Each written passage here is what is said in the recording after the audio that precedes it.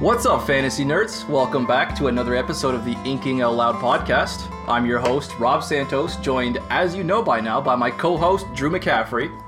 How's it going, everybody? Returning special guest, Craig Hanks, is back with us today. What's up, Craig? Word. Go back to the legendarium. Yes. I would, but you guys keep calling me, so...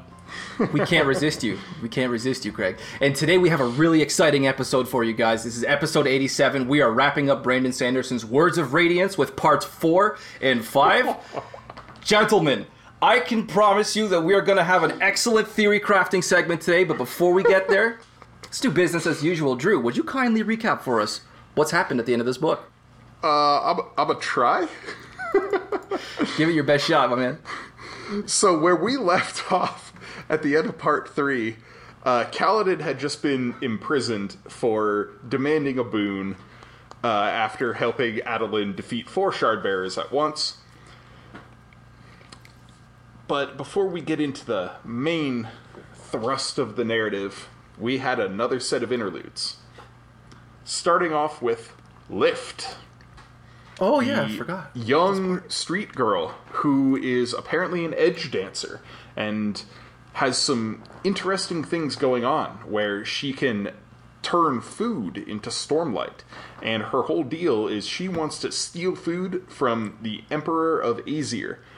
She, along with another group of thieves, break into the palace, but she's apprehended by a constable of some sort named Darkness, as she says, a man who has a pale crescent on his cheek, and astute readers will recognize as the same man who killed Yim earlier in this book, the cobbler. He wants to kill her because she is a Knight Radiant, but she uses her regrowth powers to resurrect one of her fellow thieves, Gawx. And the powers that be in Aesir decide that Gawx is the Emperor, and he uses his authority as Emperor to pardon Lift and make Darkness leave her alone. From there, we go to Szeth, his only interlude in this book. He is hanging out at Urithiru, the only place in the world where the stones, or the only place in the West where the stones are, allowed to be walked on. I thought it was He's the freaking east. out. I thought it was the east. Oh, crap, you're right. It is the East. Shinovar's in the West. Pardon me, I will just say this right now. It's been a long day. I'll leave it Fair at enough. that. Anyway, he is contemplating his issue. He has fought Kaladin. He thinks, oh no, the Knights Radiant are in fact back. I was called truthless for thinking they were back. What is going on? What am I going to do? And he decides, I have to figure this out. And then we go to Eshonai once again, who is convincing the Parshendi to transform and has basically turned their entire nation into a pretty direct killing force. But before that, a small contingent led by Thud, her once mate and kind of sidekick among the Stormforms, leads a group of Parshendi away. They escape somehow down into the chasms to avoid being turned into Stormform. From there, back to Kaladin. He's in prison. Wit visits him. We find out that Adolin has imprisoned him as a form of himself as a form of protest. Kaladin is eventually released, but he is so angry at Elhokar that he gives the shards he won to Moash, of all people.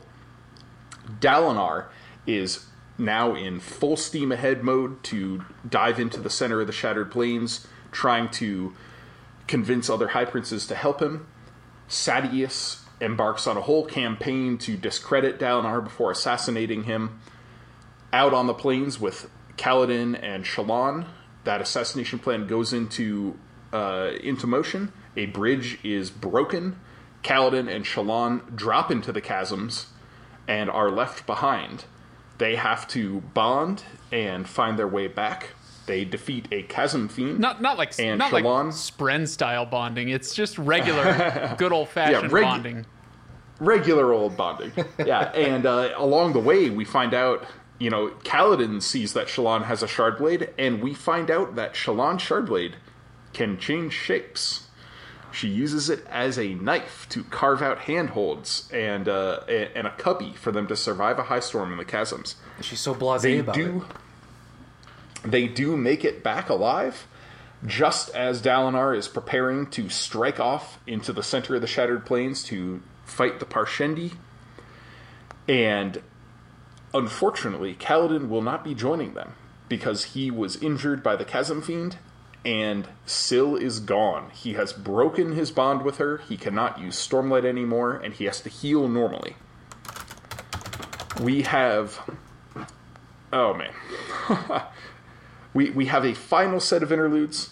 We have Lan, an Ardent in Kholinar, who is very, very safe and very satisfied with the station. A new Ardent comes in and upsets things and kicks off some riots, which is something we'll deal with later on. And then we have a Taravangian interlude. Very interesting. He becomes the king of Jah Keved, and we find out about the diagram and Taravangian's whole plan. We find out he is smart on some days and dumb on others. We find out he went to the Night Watcher with the intent to save humanity from what is to come. Szeth approaches him and tells him, look, the Knights Radiant are back, and Taravangian says, no, that's impossible. There must be, somebody stole an Honor Blade. That's totally what it was. Somebody stole an Honor Blade. And then we go into part 5. Dalinar and Navani and Shallan head into the Shattered Plains, while Kaladin remains behind. Moash sets in motion an assassination plot that Kaladin stops. He swears the third ideal of the Knights Radiant and reforges his bond. Heads out to the Shattered Plains just in time to save Dalinar from Szeth's return, as the Stormform Parshendi summon the Everstorm. And we have basically just a whole ton of fireworks from here on out. Kaladin kills Szeth. Does he? Shallan finds the Oathgate. The Alethi army is transported to Urithiru. And at the end, Szeth wakes up again. The Herald Nalan has resuscitated him and given him Nightblood. Hang on, you can't say the name of that weapon at this point. Yes, you can. I can't. We haven't opened our Cosmere-wide spoiler discussion yet. What are you doing? We're going to let that sit. Okay, Drew's making an Although executive I decision. will say, there are a couple more things. There are a couple more things that I have to talk about. Dalinar bonds the Stormfather. Renarin reveals himself as a Truth Watcher. We have 4 Knights Radiant at the end in Urithiru. And Adolin, the son of Dalinar, soon to be High Prince, kills Sadeas. Know your place, trash. In the eye, with the knife, in the hallway. Yeah. Yes, indeed. I solved it. And then in our epilogue, we once again have a Wit point of view. We have a monologue from him about the nature of art and storytelling. And then, of all people, a meeting with Jasnah Kholin. Dun dun dun. Yeah. And Dalinar has a particularly interesting dream right before he meets, or I should say right before he bonds the Stormfather. He does, yeah. Yeah. Oh my god. I don't even know, let's just jump right into style. We have to get this ball rolling. So we have 2 sets of epigraphs to discuss today. The first is the second letter, which is a response to the letter, which made up our chapter epigraphs all the way back in part 2 of The Way of Kings. We get juicy details about the Cosmere as a whole, and I imagine, most of what we can talk about here with the second letter, we'll probably have to wait for our Cosmere spoilers discussion later in this episode. But we also we also have Taravangian's ramblings to discuss that are the chapter epigraphs in part 5. So I'm really excited to talk about those. But what do you guys want to get out of the way first? Sorry. Drew, I figured since you talked for 8 minutes straight, maybe it was my turn. Hey, if you want to take it from here, go for it. I would like to give my vocal cords a rest after that synopsis. The reason I want to go is because I have one style point, just the one. And then you guys can take it away. But it's one, and I know it's one that Drew would bring up if I didn't. And so I have to go first. And Yeah, you got to beat him to it. And this is something that I feel like we've even referenced this on your show in the past. I can't quite remember. But I hate Lyft. Yes, indeed. No, Amen, brother. so, yeah, this is...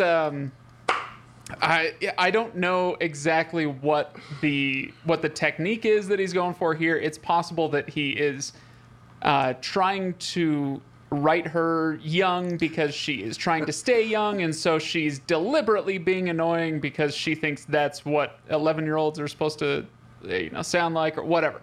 Whatever the case is, she's annoying. The prose surrounding her is annoying.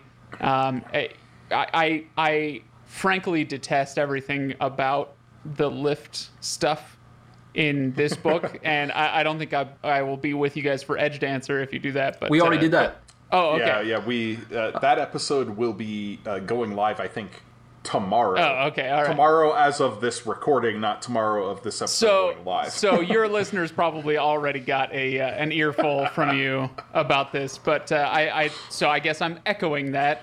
I dislike the Lyft stuff. Thank you. His style in that interlude is no bueno, as far as I'm concerned.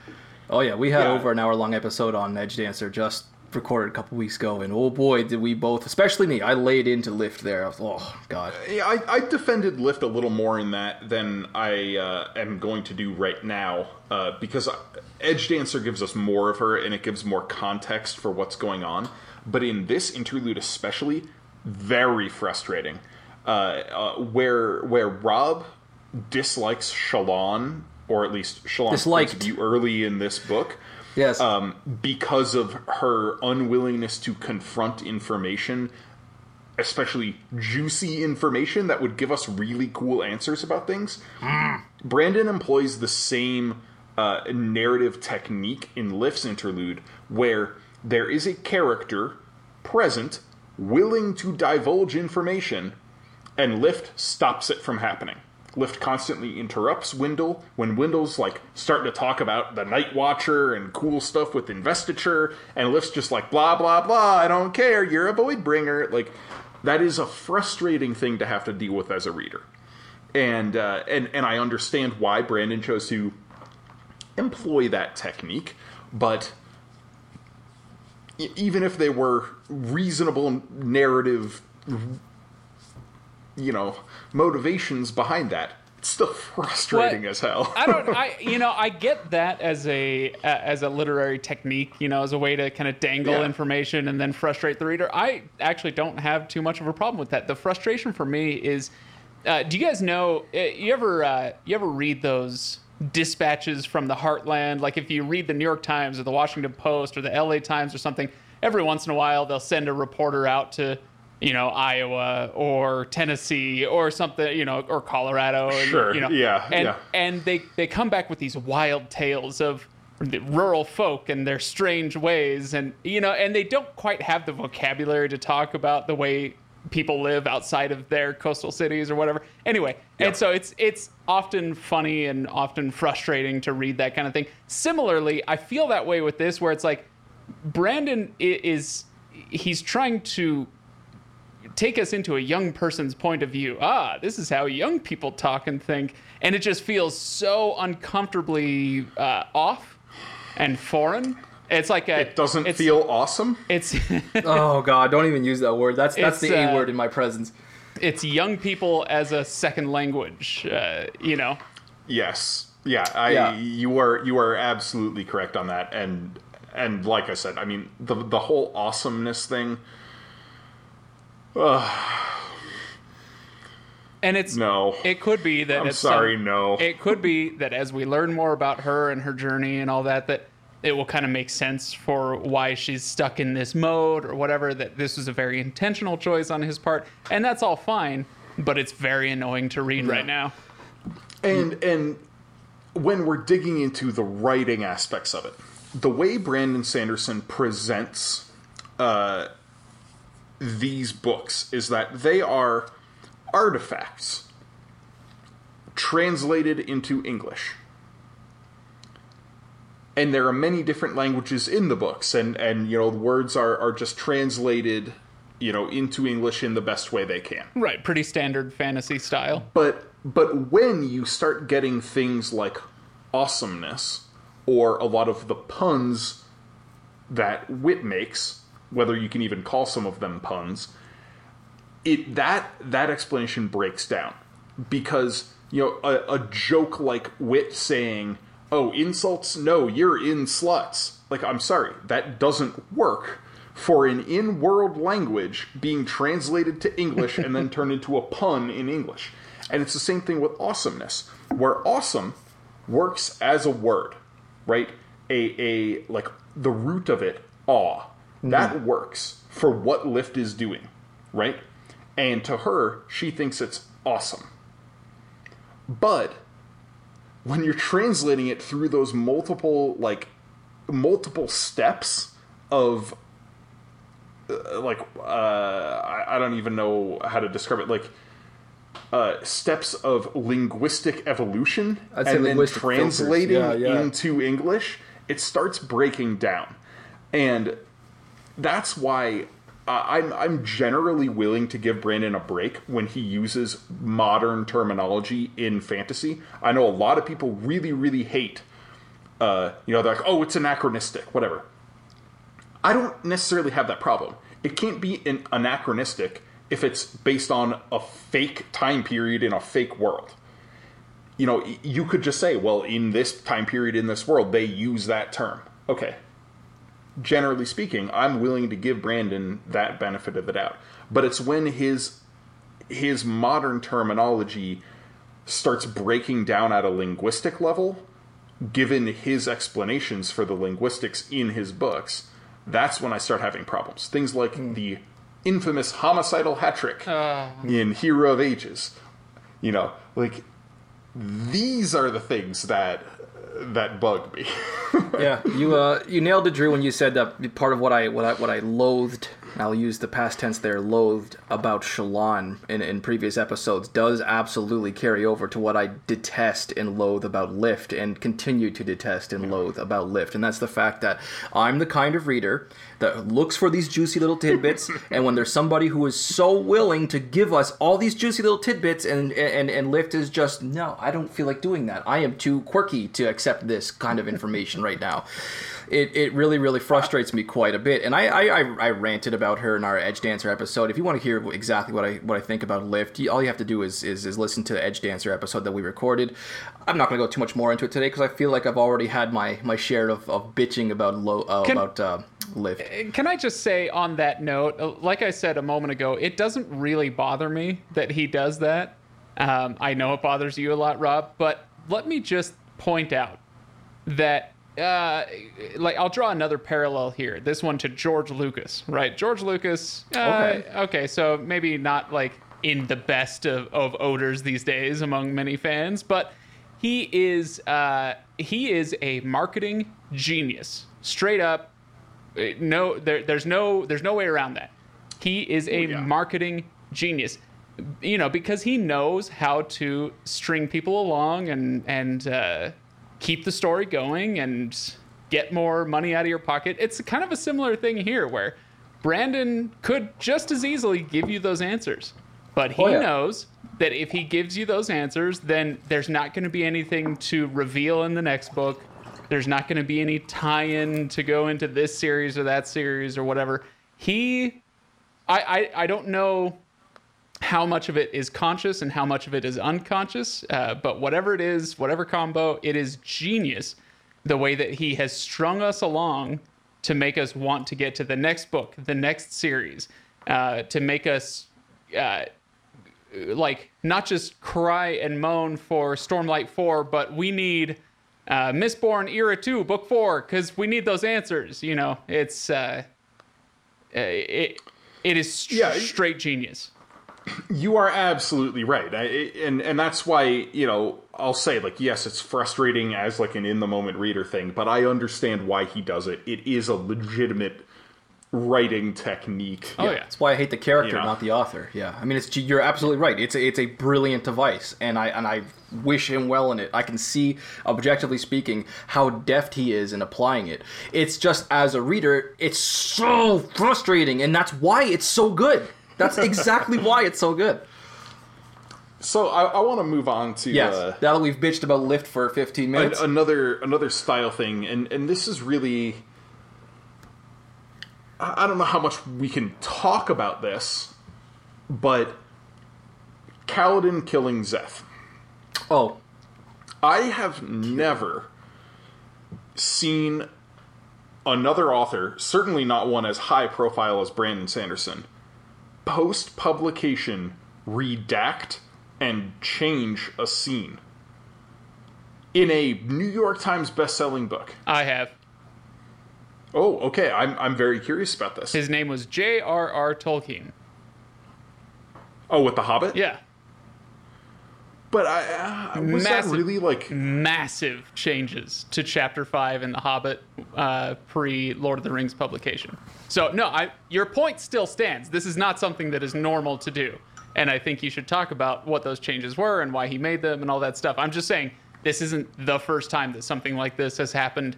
Yeah, no, I'm not saying that it was. I guess I don't know, for some reason I didn't think of The Hobbit as like a similar thing, but that's a really good point to bring up, because he dramatically changed The Hobbit once he was, planning on bringing Lord of the Rings to the forefront, changing The Hobbit to be much less a children's book and more a prequel to an adult fantasy. Well, yeah, so the idea there was that he wanted the ring to acquire a capital R, which it didn't have in the first book, and I mean that in more than one sense. Suddenly it's not just a ring; it's the ring. And so yes. Capitaine, yes. So he needed to change Chapter 5 to fit the lore that he was creating for this sequel book. So yeah, it's a pretty similar thing. But yeah, please go, move forward. Tell me about the changes. But anyway, so I don't know if either of you, when you read this, reread it this time, if you read the hardcover version, or if you have ever read the hardcover version.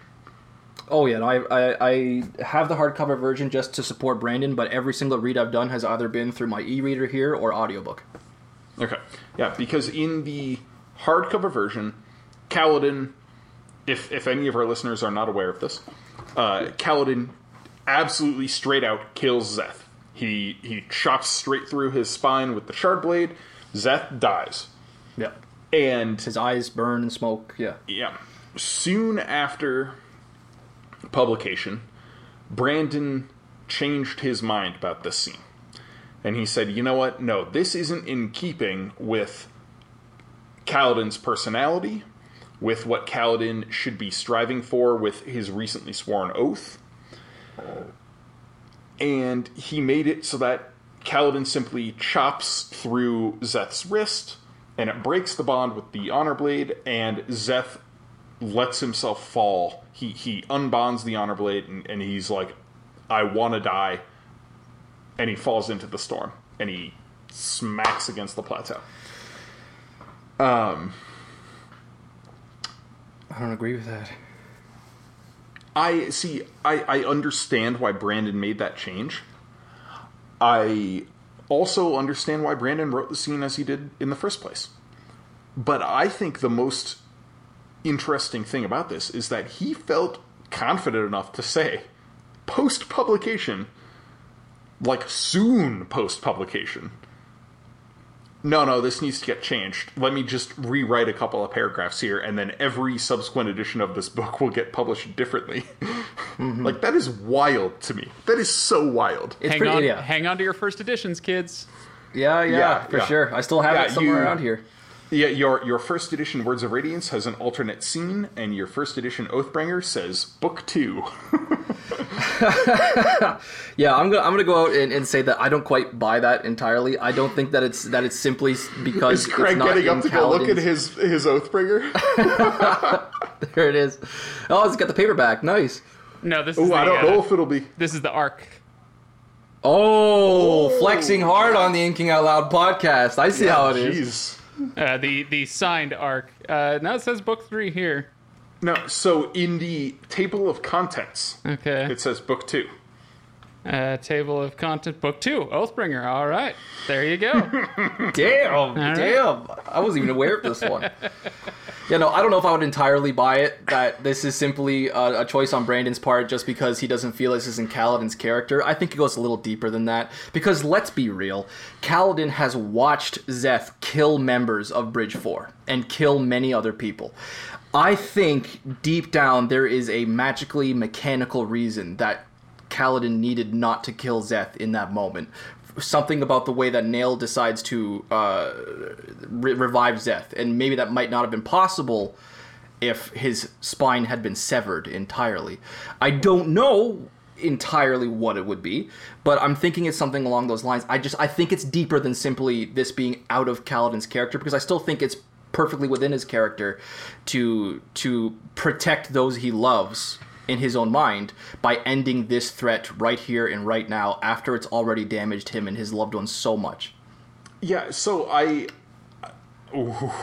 Craig's opening a thematically appropriate beer for the conversation we're having right now. I understand your point of view, Rob, and I understand Brandon's. I think yeah. Like, I can't argue against his decision to change it, but I don't think it was a real problem the way it originally happened. Yeah, I don't have the context to know either way. I want to say that I'm a little suspicious. Here's the sense that I get from it, honestly, is, some authors would publish the book, they would put it out there, and they'd be like, take it or leave it, whatever. You schmucks can argue about whatever you want to argue about. Who cares? Pay me money, right? I get the sense, and I actually like this. I don't think this is a bad thing, but Brandon Sanderson is a fan of his own books. Oh, right? Hell yes. And I love that. And there's probably some sort of narcissistic quality that somebody could complain about there, but I don't think that's a big problem. Like, no, I think you have to be. So, Drew, you and I have both been to his office and his lair, and there's all sorts of his own stuff. The original artwork and the artifacts and all that. So like much he jealousy. loves these books. You are onto something right So there. what I'm saying is that, like a bunch of fans, after the book is published, they start picking it apart, and they're like, oh my gosh, you can imagine the forum threads about, oh, Kaladin should never have done this. This doesn't make any sense with his character. And he does the same thing to his own books because he's a huge fan. So I think I want to take that idea, because I think you've pretty much nailed it, but expand it a little bit. It's not so much that he's a fan of his own books as he is a fan of epic fantasy. Okay. And Brandon Sanderson thinks that the Stormlight Archive can and will be the most epic of epic fantasy. Yeah. And he wants it to be as perfectly epic of epic fantasy as he can make it. And so, like you said, I mean, he thinks it's cool.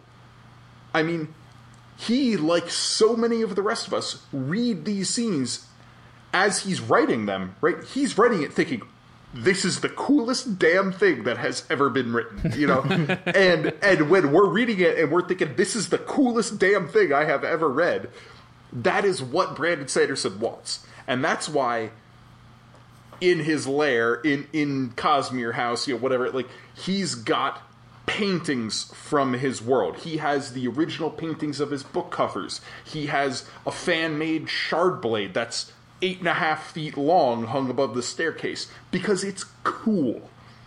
Yeah. And when he finds cracks in the coolness, he wants to fix it because it gets less cool that way. And how often, how much would we all love as fans to be in a position to do that? He's he's a huge fan, and he's the guy who can say, oh, we're going to plaster that crack.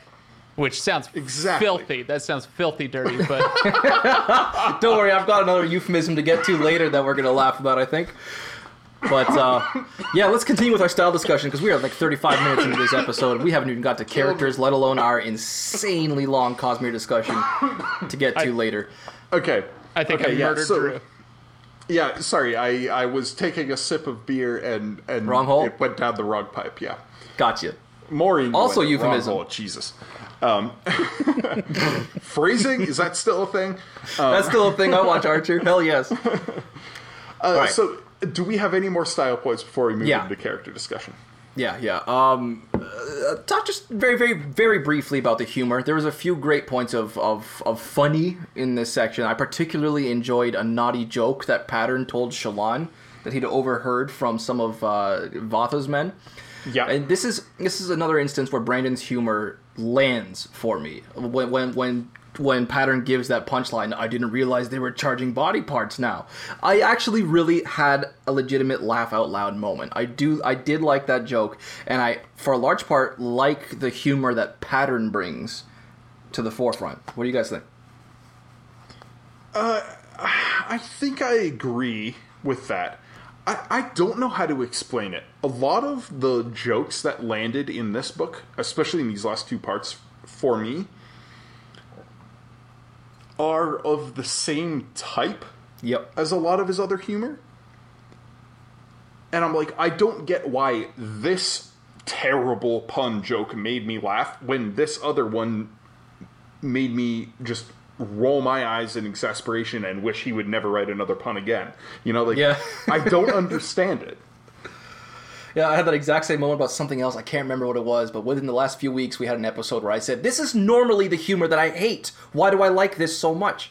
I can't remember what it was, though. It'll come to me later. Well, okay. Can I posit a possible theory here for why it's a little more palatable with Shallan and Pattern?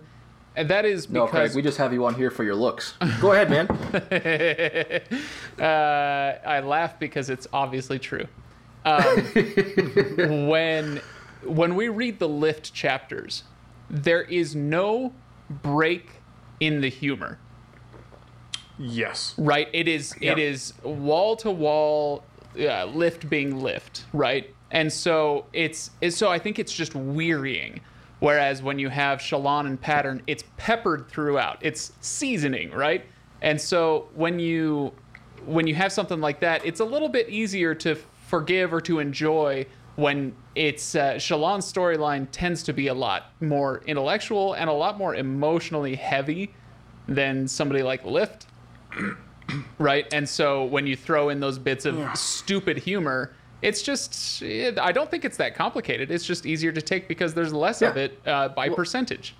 I'll even run with that a little further. I think it's simply because the scene doesn't revolve around setting up that joke. A lot of what I detest about the Lopin, which I've been open about previously, is Kaladin being so oblivious and perfectly setting up the Lopin for his next punchline, despite the fact that it kind of, for me, goes against Kaladin's character because he's a really clever guy, all said and done. But he's so clueless around the Lopin at times to set up the Lopin for the next joke that he needs to make.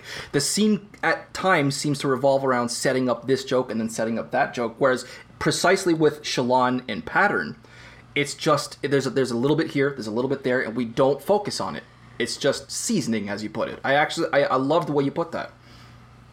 Yeah, I think that's a really good point. Maybe it just comes down to when Brandon is clearly trying to set up a reader to laugh versus when it's offhand. When it's organic. Yes. Yeah. Like,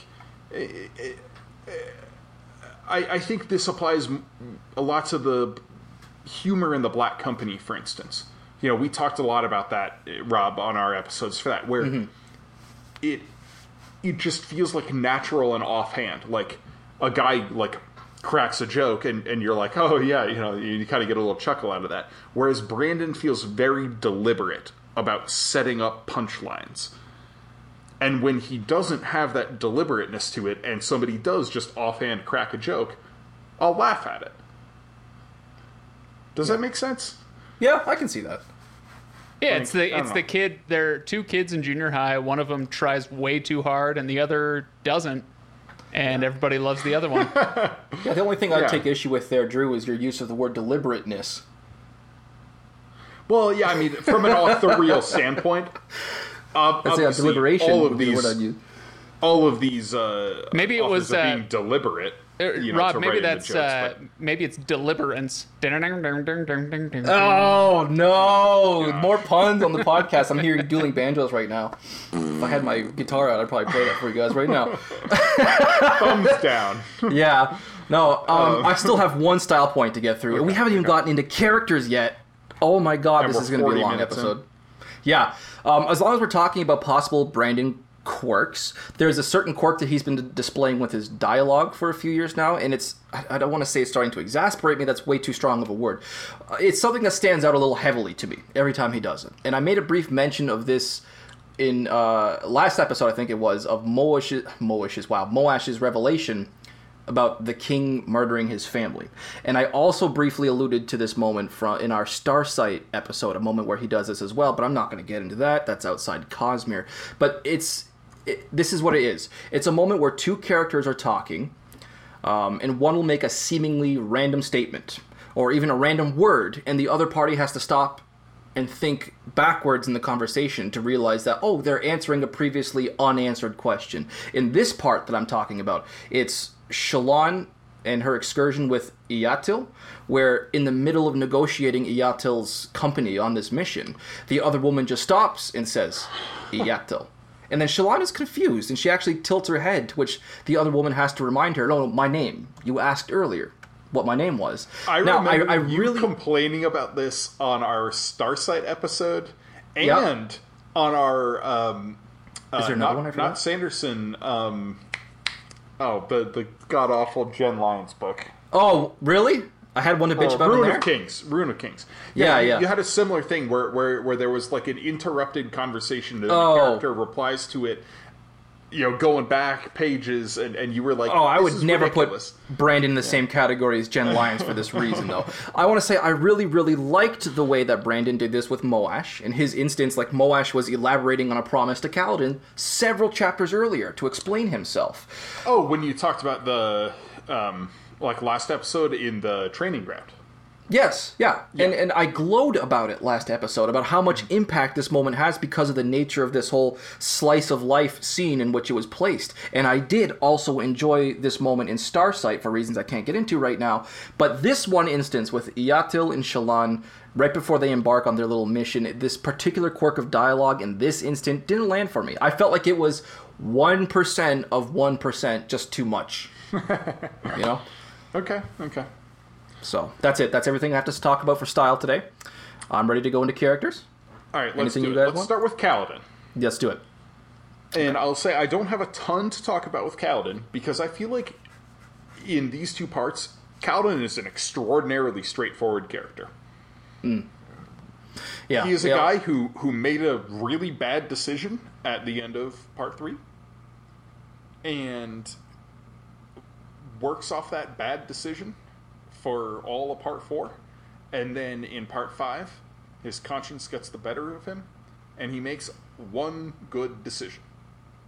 And so it's good writing in that sense. We have in part 4 of a book, we have our general narrative line where the low point hits just about 2/3, maybe 3/4 of the way through the book, and then the characters have to find their way out of it.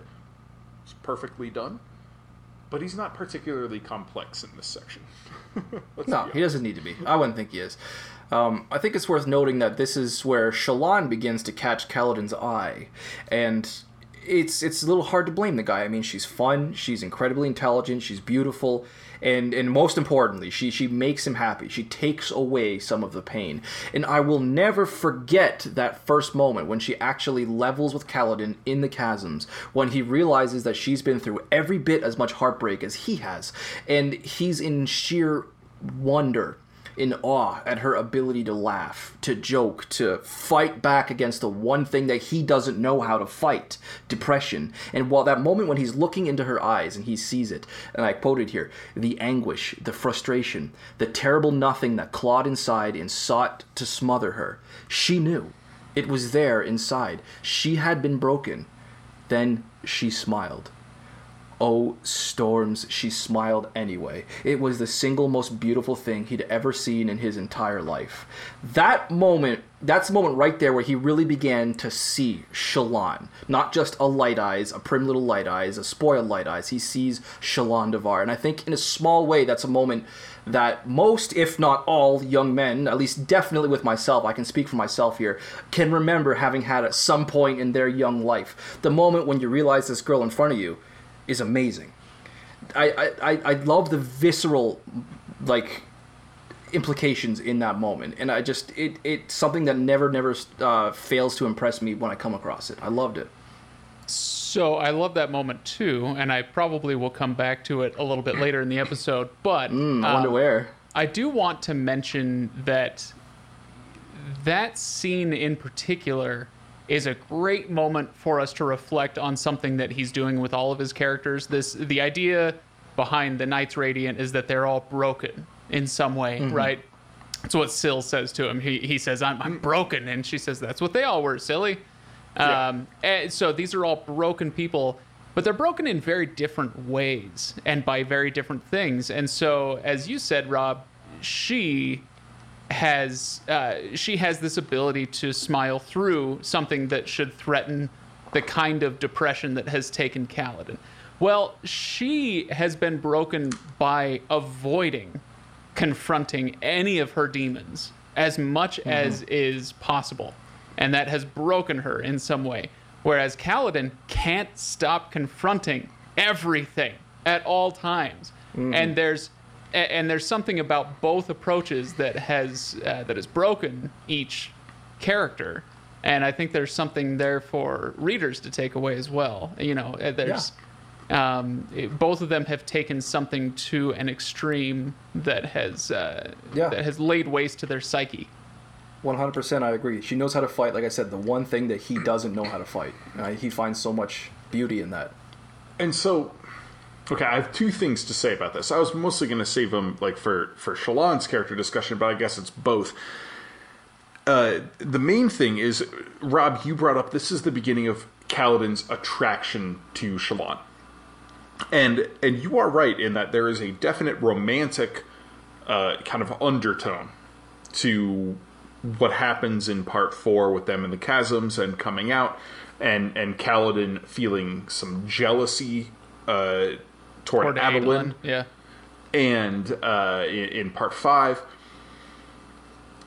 But it is also important to note that in the same moment, he thinks about how the way she makes him feel is the same way Tien made him feel.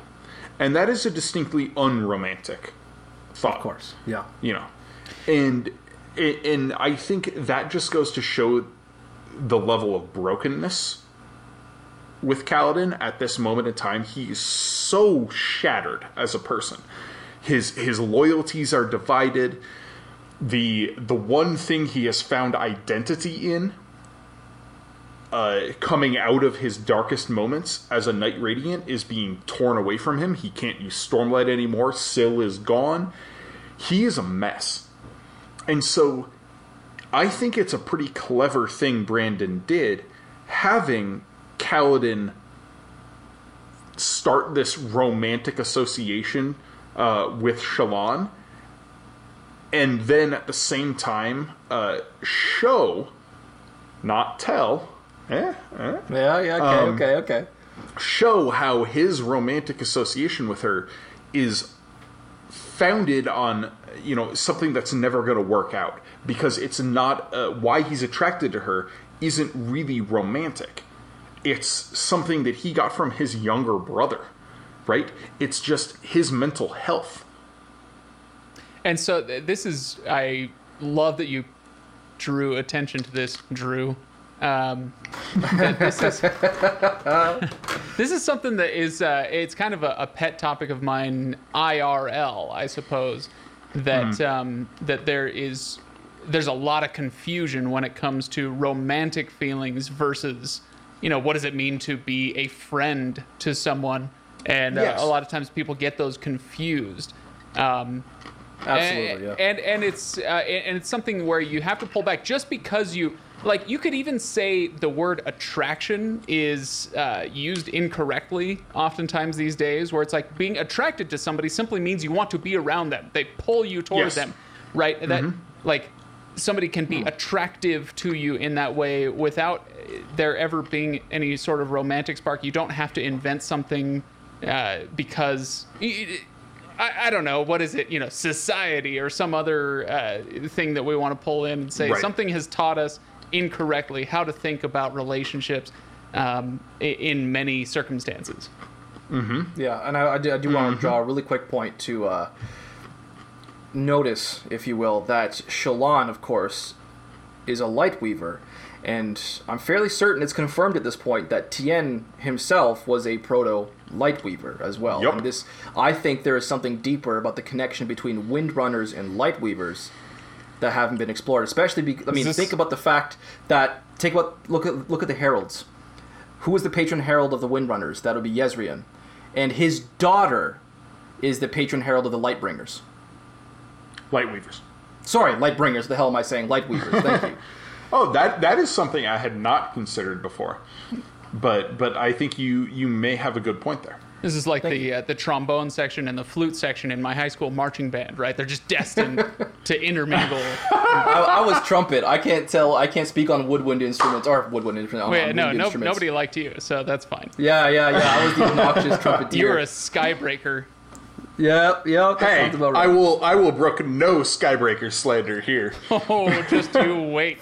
Listen, F the Skybreakers. I almost cursed for the first time this episode there. I'm not on board with them. Fight me on it. Anyway, that's, let me see here. Is there anything else about Kaladin here I have to discuss?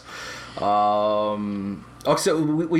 we've seen, at this point, we've seen Kaladin fighting men, we've seen him fighting monsters, we've seen him fighting to protect, and we've seen him at times, admittedly, fighting Adolin, right? Because he's pissed off. But now we finally get to the meat and potatoes of his character journey. We see him finally confronting himself. And everything about Kaladin's journey, like leaving the chasms and rescuing Shallan, being left behind on Dalinar's expedition, it's all amazing. I don't know what else I can say about it. His realization of his own hypocrisy and his underestimation of Elhokar. And that scene he had with Elhokar that really opened his eyes, and Dalinar's love for his nephew, his decision to follow his heart, to come to the king's rescue, his complete selflessness in his defense of the man that he does admittingly hate, his willingness to sacrifice himself for that ideal, the return of Syl, the flight to Narak, his arrival, his battle with Szeth in the skies above the clashing armies and the renting storms. This is, in my opinion, as good as epic fantasy can get. I don't know what we're getting with Rhythm of War yet, but I find it hard to conceive of anything more spectacular and exciting and gorgeous than Kaladin's journey and his climax is in part 5 of this book. I wish there was a stronger term than chef's kiss for this one. Well, Rhythm of War aside, I want to dial back to the beginning of that rant there. Okay. The scene with Elhokar. Yes. Is so good. Oh my god. I could rant about that. I love it. And Rob, you know this. Craig, I don't think you know this, but before this book even came out, I wrote a scene in a fantasy novel, much like this one. And when I read this, I got tears in my eyes. You know, one of those moments. I'm not a superly emotional person. But there are definitely moments reading books that do have a solid emotional impact on me, and at times will make me cry. And I've talked about some of them on past episodes. This is one of them. And a big part of it is because I really resonate with this idea of somebody who feels responsibility but has no clue how to step up and handle that responsibility, and is trying so hard to figure out, how do I do this? How do I meet the demands placed upon me when I've got no clue? I'm so far in over my head. I'm grasping at straws. And then he meets Kaladin. And he's like, this is a guy who gets it. All the things I don't get, this guy gets it. Of course I'm just going to be blunt and ask him. But because of their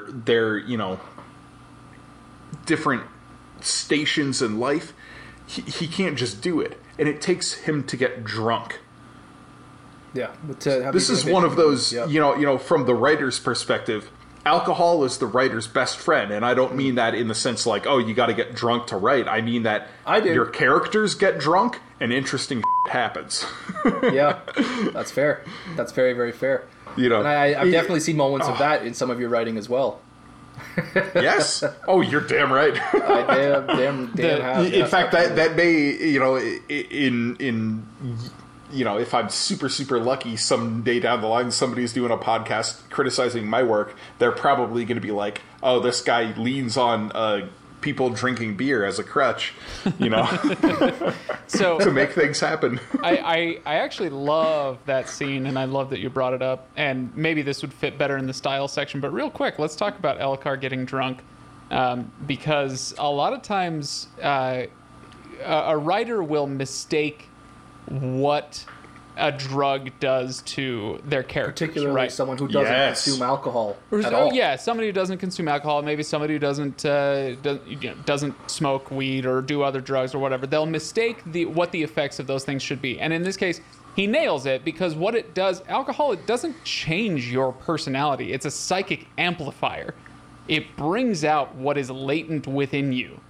I agree with that. Yeah, pretty much. Right. Yeah. And so Elhokar, he doesn't change his character. He simply says the things that otherwise he might not be willing to say. And so I guess it's just one of those, like, take note, other authors, anybody who's going to put drugs or alcohol into a scene, just remember, it's not that it is going to change that character. It's just going to make them able to say the things that they might not otherwise be willing to say or do. Depending on the intoxicant. I mean, there's other drugs. That I'm not talking about bath salts, okay? Yeah, okay. All right. Fair enough. But no, I think this is a real point in Brandon's favor. Like, this is a very publicly Mormon writer.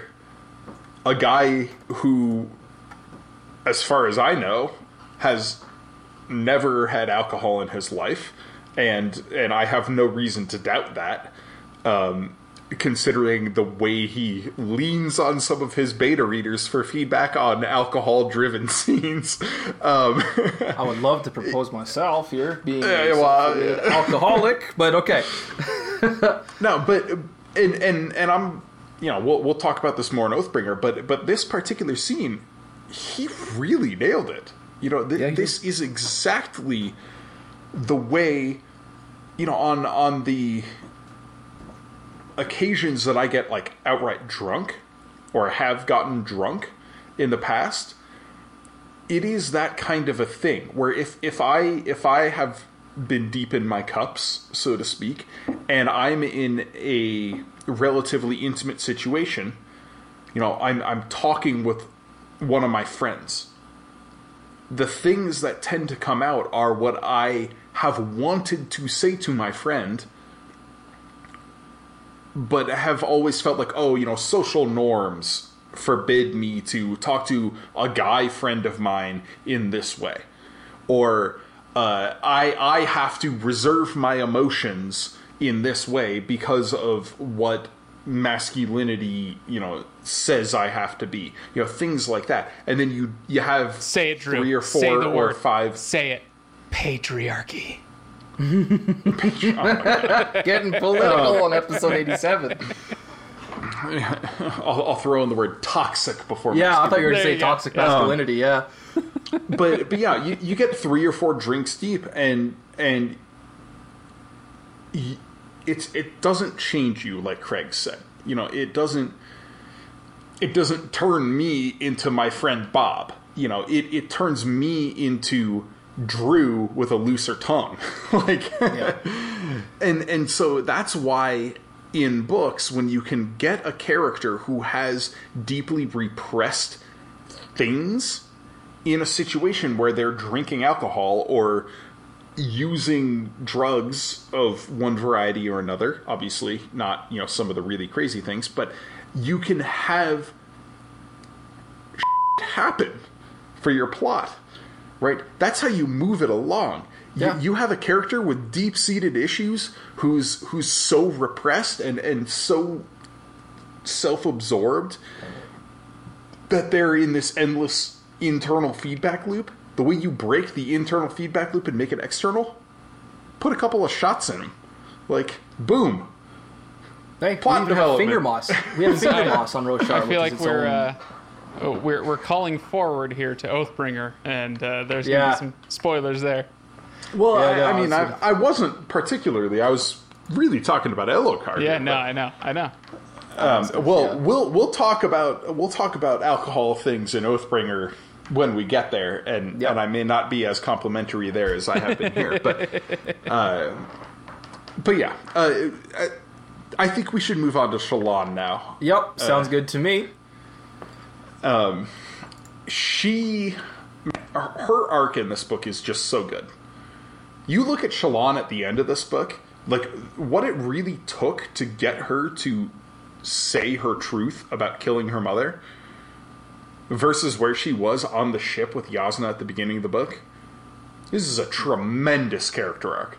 And in these last, 2 parts, this is her becoming Shallan Davar, the Light Eyes, the noble woman, where we have scenes of her telling a council of Dalinar and Navani and generals and high lords and high princes, we must do this. And Dalinar's like, I wasn't aware we elected Shallan Davar as, the general of our armies. And the progression makes sense as we see it throughout the book, but if you just took the beginning and the end, you're like, what the hell? These are 2 different people. So, if you look at Shallan in Book 1 versus Shallan at the end of Book 2, yes, you have 2 very, very different people, right? The pivot point on which this whole character arc turns is the conversation that she has on the boat with Yasna about how power is the illusion, it's the perception of authority, or however she says it.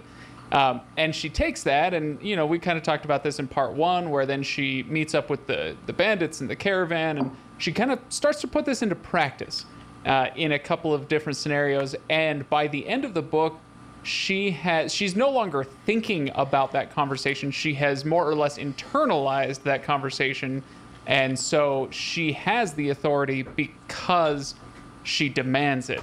But she no longer thinks about how she needs to demand it. She just does it, right? It's becoming an instinct. Yeah. So at the beginning of this book, she learned that power can be an illusion. And immediately after that, she started performing power because she knows it can be an illusion. And by the end of the book, she is no longer performing it. She no longer has to think, I have to put myself out there as this and fake it. She is doing it. She's making it. She was making it. Now she's making it. If I may be permitted to use the phrase, fake it till you make it. Sure. Yeah. I mean, it is a very natural character progression. It's beautifully done. It makes total sense. And I don't care what people think about the alternate personality of Vale. Vale was instrumental in this. Oh yeah, she was. Like Craig said, there was the inciting moment when she has the conversation with Yasna, and then there was a pivot point, and that was when she created Vale, and that was when she went from faking it to herself, telling herself, I don't belong in this position of power, but I will act like I do, to creating a personality who believes she is in control. And once she has that mentality, she no longer has to fake it to herself. She is it. And whether she's in Vale's persona or not, now Shallan can perform that power. I mostly agree with that. Yeah. Yeah. I do have more on Shallan to discuss here, but there's some No, go noise ahead. upstairs. I'm just going to wait a few seconds for. Sorry, go ahead. Take it away if you'd like. No? We're good? Okay. Sweet. All right. Now that the noise has quit, I can keep going. So, I agree. And I want to say that with Shallan, I want to draw a point to her excursion with Ayatil again. Even though I did earlier, I still want to discuss it a little more because it belongs in her character development. This mission that she has with Ayatil is engrossing for me. I loved it. Her cleverness in managing to bring that mysterious woman along, but still hide her subterfuge, was nothing short of brilliant. The way she uses pattern to distract the woman as she light weaves her face, or actually I think she removes the light weaving from her face, to be more accurate. The manner in which she solved the problem of, oh, damn, Ayatil's company is going to be a little bit of a wrench, a little bit of a spoke in my proverbial wheel. And so she makes up this story to the Ardents about her sister being possessed. The hiding in Talinalat's cell and jotting down his ramblings before, again, her plan goes totally wrong, and she has to improvise her way out of it. That's what I love so much about her character here. Her sheer improvisational talent. Shallan is so brilliant and so clever, and she's so good at what she does. And I said this earlier, but Pattern's presence is becoming more fun as well. He has a legitimate moment that makes me giddy to this day. This is going to sound a little weird, but I wish I could pet him during moments like this. And that's where Shallan begins her exchange with Ayatil by drawing her out. She light weaves a version of herself and attaches it to Pattern, and then tells him to begin their plan to go out and retrieve this information. And he goes, yes! And he streaks off quickly, a little too quickly, and the text actually says, excited to be part of the lie. I love that line. And there's something so downright adorable, particularly since he's so impetuous about Pattern here. And the fact that she has to tell him, slower, slower, slower, go slower, just like we practiced. I love Pattern. I love him. Well, you were right about one thing, Rob. That did sound weird. Yeah, a little bit, right? How do you pet a spren? You'd have to go into Shadesmar, and then it gets really freaky. Jeez. Oh. Yeah. I'll submit to... Sorry, go ahead. Let me throw something out for you. I mean, we're still talking about Shallan, but Pattern is a part of that, so yeah, that's fine. We can talk about Pattern. Is the reason that we find Pattern's humor more palatable the fact that he is truly childlike in a way that Lift only kind of pretends to be?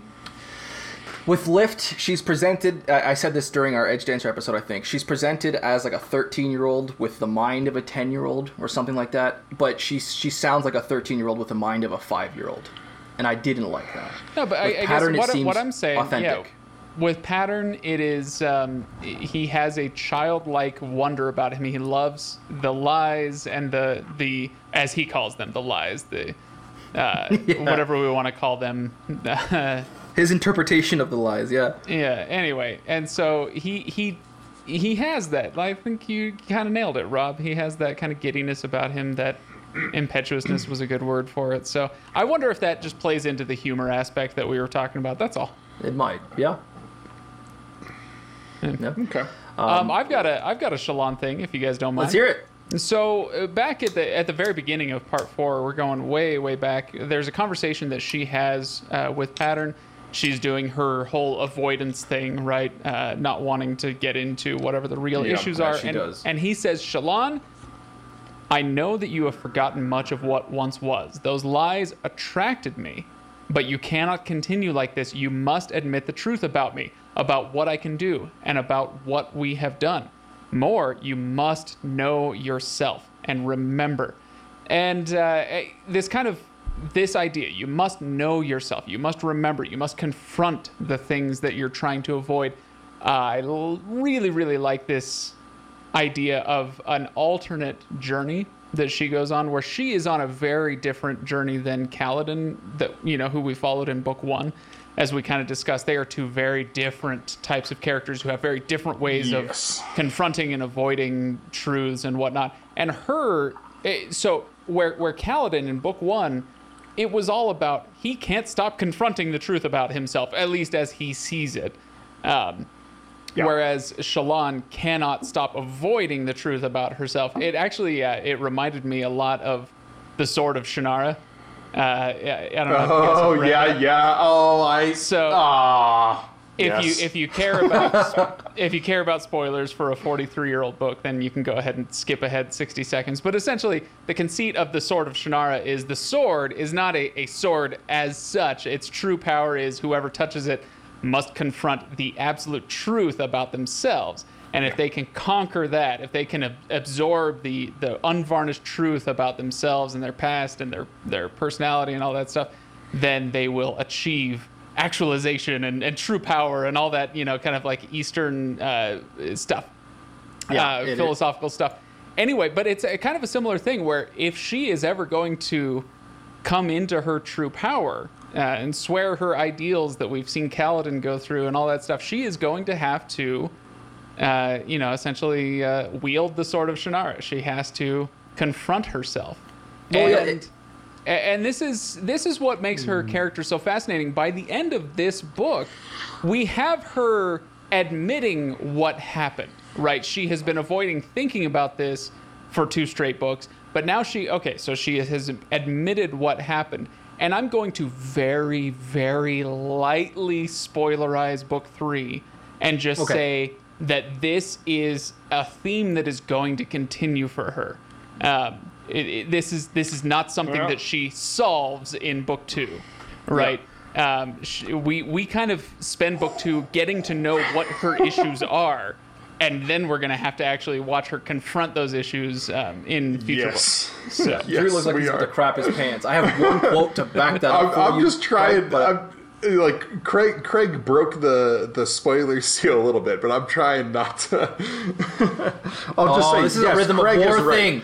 No, I'm just gonna say yes. Craig is right. This is going to be an ongoing. Yeah. I don't want to spoil anything for Oathbringer, but yeah. No, definitely. And if I maybe lend one quote here to back up, or at least to give context to everything you just said, Craig, I wanted to draw everyone's attention to chapter 57 of this book. Malchin was stymied, for though he was inferior to none in the arts of war, he was not suitable for the Lightweavers.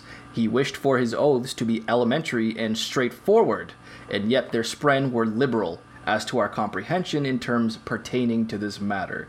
The process included speaking truths as an approach to a threshold of self-awareness that Malchin could never attain.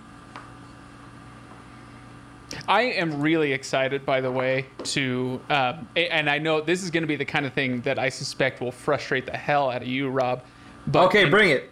In future books, and this is not a spoiler thing, this is a prediction thing.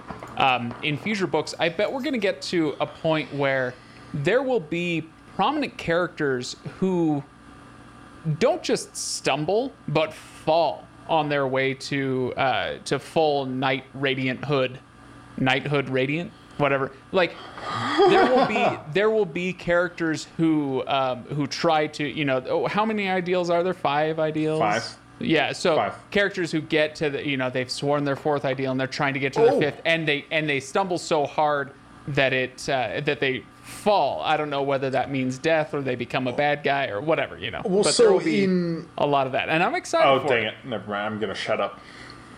Oh, Okay, fair enough. Yeah, That's we'll save that about- for the spoiler discussion, but yeah. I'll admit to a little bit of impatience with Shallan, just a tiny bit of impatience with Shallan during hers and Kaladin's adventure in the chasms, and boy, doesn't that sound like a euphemism.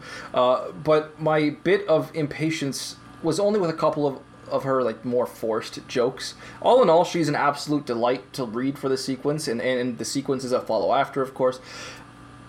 And of course, who can forget the first time they read that big revelation chapter here, 1,000 scurrying creatures. The sheer beauty and the horror of this scene. Sanderson's prose and his rhythm really stand out here. I love these added little details while her father is raging and he's literally destroying his children. In the background, this recurring beat, Shallan poured wine. That scene was so superb, and maybe this would have been better suited for a style discussion point. But I loved that scene. 1,000 scurrying creatures. I legitimately think that is some of the greatest writing that he's ever done.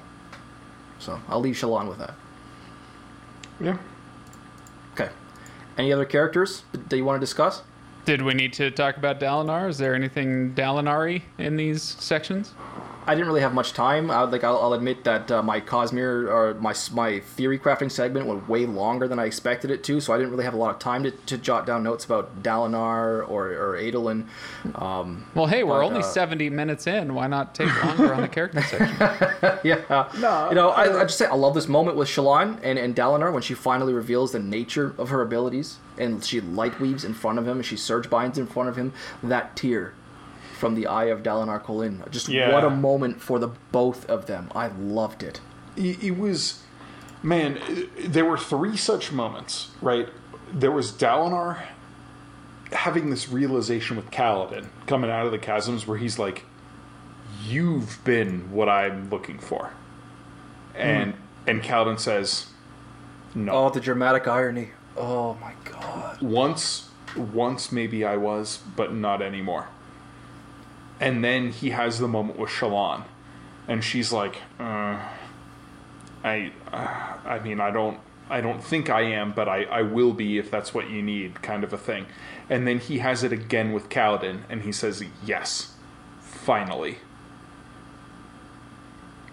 I love that. Oh my god. So good. It's like the man's a genius. Yeah. Okay, so I was going to talk about this with, a couple of things we touched on earlier, but it's just built up.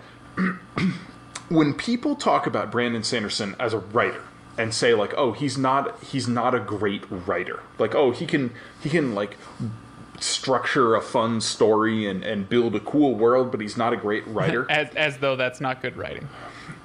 But it goes beyond that. He may not use glorious, beautiful stained glass window language, but he can write a sentence that is beautiful using just a few normal words. 6 words. I have one that's 6 words that I'm going to be drawing forward to later. Like, you can have a sentence where Kaladin says, yes, finally. And it is beautiful. Because that's what Brandon Sanderson can do as a writer. You can have a sentence with 3rd grade words. And I will say that almost makes Brandon a more impressive writer. Because he doesn't need to reach into the thesaurus to come up with a $5 SAT word. Yeah. But it's the story and the character that he's built up around the moment that a character saying a simple freaking sentence turns into one of the most gorgeous things you've ever seen on a page. Yeah, that simple freaking sentence is the definition of elegance. It's beauty with simplicity and through simplicity. There's nothing else to say about that. You're absolutely right. Okay, so can I? This is again getting back into our style section. Sure. But Drew, you took us there, so I'm gonna. I know this. I did. Hey, look. This is my role on the podcast. Yeah, we embrace it. Let's hear it. I'm holding in my hands the Oxford Book of English Prose. Okay, so this is a collection of writing, just of prose excerpts from great authors. It was compiled like 100 years ago, so it doesn't have. I'm pretty sure I know exactly what you're about to read to us. But go on. If you have listened to the Legendarium, then you've heard me bring this up a lot. Because I think this particular passage in its entirety has changed not just my views on writing, but my views about so many things in this world and the way that I interact with it. Anyway, but that's neither here nor there. Here we're talking about prose and the power of Sanderson's prose. So this is a scholar, an English scholar by the name of Arthur Clutton Brock, talking about the cardinal virtue of prose. And he says that he contrasts it with poetry, right? Prose versus poetry. And he says prose, of its very nature, is longer than verse, and the virtues peculiar to it manifest themselves gradually. If the cardinal virtue of poetry is love, or we might say passion, maybe, right? Passion, poetry I like is that. passion. Yeah. The cardinal virtue of prose is justice. And whereas love makes you act and speak on the spur of the moment, justice needs inquiry, patience, and a control even of the noblest passions. Let's see. The master of prose is not cold, but he will not let any word or image inflame him with a heat irrelevant to his purpose. Unhasting, unresting, he pursues it, subduing all the riches of his mind to it, rejecting all beauties that are not germane to it, making his own beauty out of the very accomplishment of it, out of the whole work and its proportions, so that you must read to the end before you know that it is beautiful. And this, I think this is really, really key insight into what good prose is. So when people talk about, oh, Sanderson isn't maybe the best writer out there, they're thinking of somebody like Pat Rothfuss or like Glenn Cook, or somebody who takes really, really great care with every word of every sentence and poeticizes those things in a way that these people find beautiful, where they don't see that in Sanderson's work. Whereas what he's doing is more about the long game. You read 1,200 words of Radiance, and by the end of it, you have come to understand these characters and the situations and whatnot, so that the story itself is beautiful, and the words have given you an insight into the story. It's not about the goddamn words; it's about the story. It's where they fit. Yeah. It's the context. So he is what I would call a master of prose. Whereas what I think a lot of the people who complain about him are looking for is a master of poetry. Mm-hmm. And so this is the reason why I have and probably always will say Gene Wolfe is the greatest writer of prose I have ever read. And that is, he does that long game. He does that same kind of build up. Everything written is pertinent. It's not extraneous. It's not flowery. He does it in the same way that Brandon Sanderson does, but at the culmination, his mastery over the English language allows for more evocative use of words than what Brandon is capable of, or what Brandon has shown himself to be capable of. And I will say, I think Brandon is capable of more than what he has shown. I will agree. And with that. I know he has. I've seen moments that peek through that. I mean, I'm just going to pull this up right now. As an example, I actually highlighted this because there's an anecdote about it. In Kaladin's duel with Szeth, there is a line. Szeth flew by in a sweeping flash of silvery metal. Kaladin deflected the blow, the spear in his hand vibrating with a plangent ding. Plangent! Plangent! You people out there saying Brandon has the vocabulary of a second grader, like, plangent. Come on. None of you know that word. Do you know that word, Drew? No, I didn't know it before I read this book. Sorry, I just got back here from a little break that I took. Like, I learned that word with this book, yes. Yeah, and this connects, this loops back, because when Brandon wrote Elantris, I heard this anecdote chatting with Brandon, and I brought up Gene Wolfe. This guy who had such a mastery over the English language that even ridiculous-ass words like that felt normal when you're reading his prose. And Brandon said that in the draft of Elantris that went to his editor at Tor, he used the word inchoate. Inchoate. And his editor sent it back and said, you need to change this. You can't just turn into Gene Wolfe for one sentence. Yeah. He's like, no, that's... Yeah, except here we are in Words of Radiance. This book came out in 2014, and he uses the frickin' word plangent and turns into Gene Wolfe for one sentence. He's carved out way for himself. He can do that. He's earned that right. Exactly. I love it. It's the mark of a good prose stylist that they can teach you a new word without you having to look it up necessarily. Like when you you can. There are two ways that you can confront that word, or when you come across something like that, where you can just kind of let it like roll over your mind and not think about it, or you can take it in context and understand what it means in context without ever having to look it up. And I think he does that really well. Yeah, like you can read that sentence, vibrating with a plangent ding. And you're like, okay, plangent, that means like a bell kind of like dung, a metallic resonance. You don't need to look up that word. But that's a word that 99.9% of people who read Words of Radiance didn't know beforehand.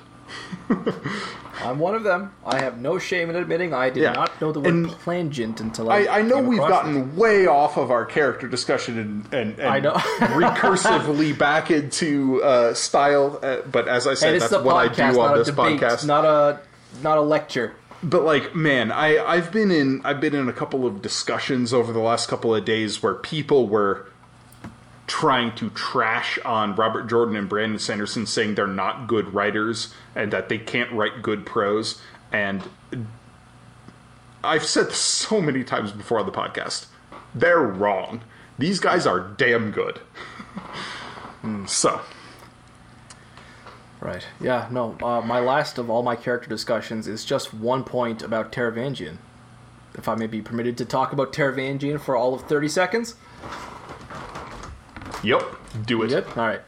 Taravangian's interlude. Oh my god, I love this entire scene. We get so many answers to questions that we didn't even know how to ask. At this point, we learn about his particular ailment. We get some more context for the Night Watcher and what she can do. We get one of the coolest character motivations I have ever beheld. A man who spent one day with the intelligence of a god and is now living his life trying to decipher the clues that he left himself on that day to save the world. That is, objectively speaking, that is fantasy gold, that idea. And the epigraphs that follow, that we get to give more context to this. This one, and I drew a really quick point earlier about these 6 words that are so aesthetically gorgeous. I get chills, I get goosebumps every time I read them. And that is in one of the epigraphs. You must become king of everything.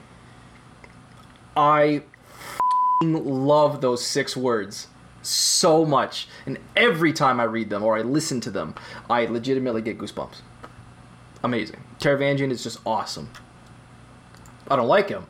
Sorry, I want to draw that point. But he's awesome. Yeah, his... those epigraphs are... glorious. We didn't talk about the code. Well, sorry, I figured we were going to get to that in the lore stuff. Oh, okay. Go ahead. Okay, sweet. The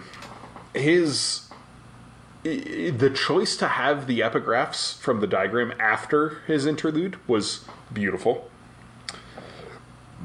And the way those epigraphs tie into what comes in the chapters after them is out freaking standing writing. Like, holy crap. They're almost never directly related to the events that are going to happen, but there's always a tangential relation. Like, so good. So good. So that's the end of my character discussions. I am ready to go into our miscellaneous Cosmere-wide spoiler discussion. I am too. And it's going to get real. Unleash the Drew. It is going to get extraordinarily real. I'm going to... Wait here, hold on. I'm in Audacity right now. I'm in... what is it right here? Count. I have 1,700 words as prep for my miscellaneous and cosmic-wide spoiler discussion here today. So I'll give it to Drew first to start us off. Drew, All right, well, throw something at us, dude. the first thing we started with was the lift interlude. Yep. Just going to reiterate something we went over in our Edge Dancer episode. Okay. She's a youth. She's at least 12. I ain't 12, Lift snapped, looming over them. They turned up toward her. I ain't, she said. 12's an unlucky number. She held up her hands. I'm only this many. 10? Tigzik asked. Is that how many it is? Sure then. 10. She lowered her hands. If I can't count it on my fingers, it's unlucky. And she'd been that many for 3 years now. Alright. Yeah. Lift is 13. Yep. She has not stopped aging. In Bosharan years, that's closer to 14, right? It's 1.1 years. Right. Yeah. So added 1.3 onto that, you'd be at 14.3. Okay. Are we okay? I can't remember. Have we done discussion on the Rhythm of War preview chapters? Nope. Not at all.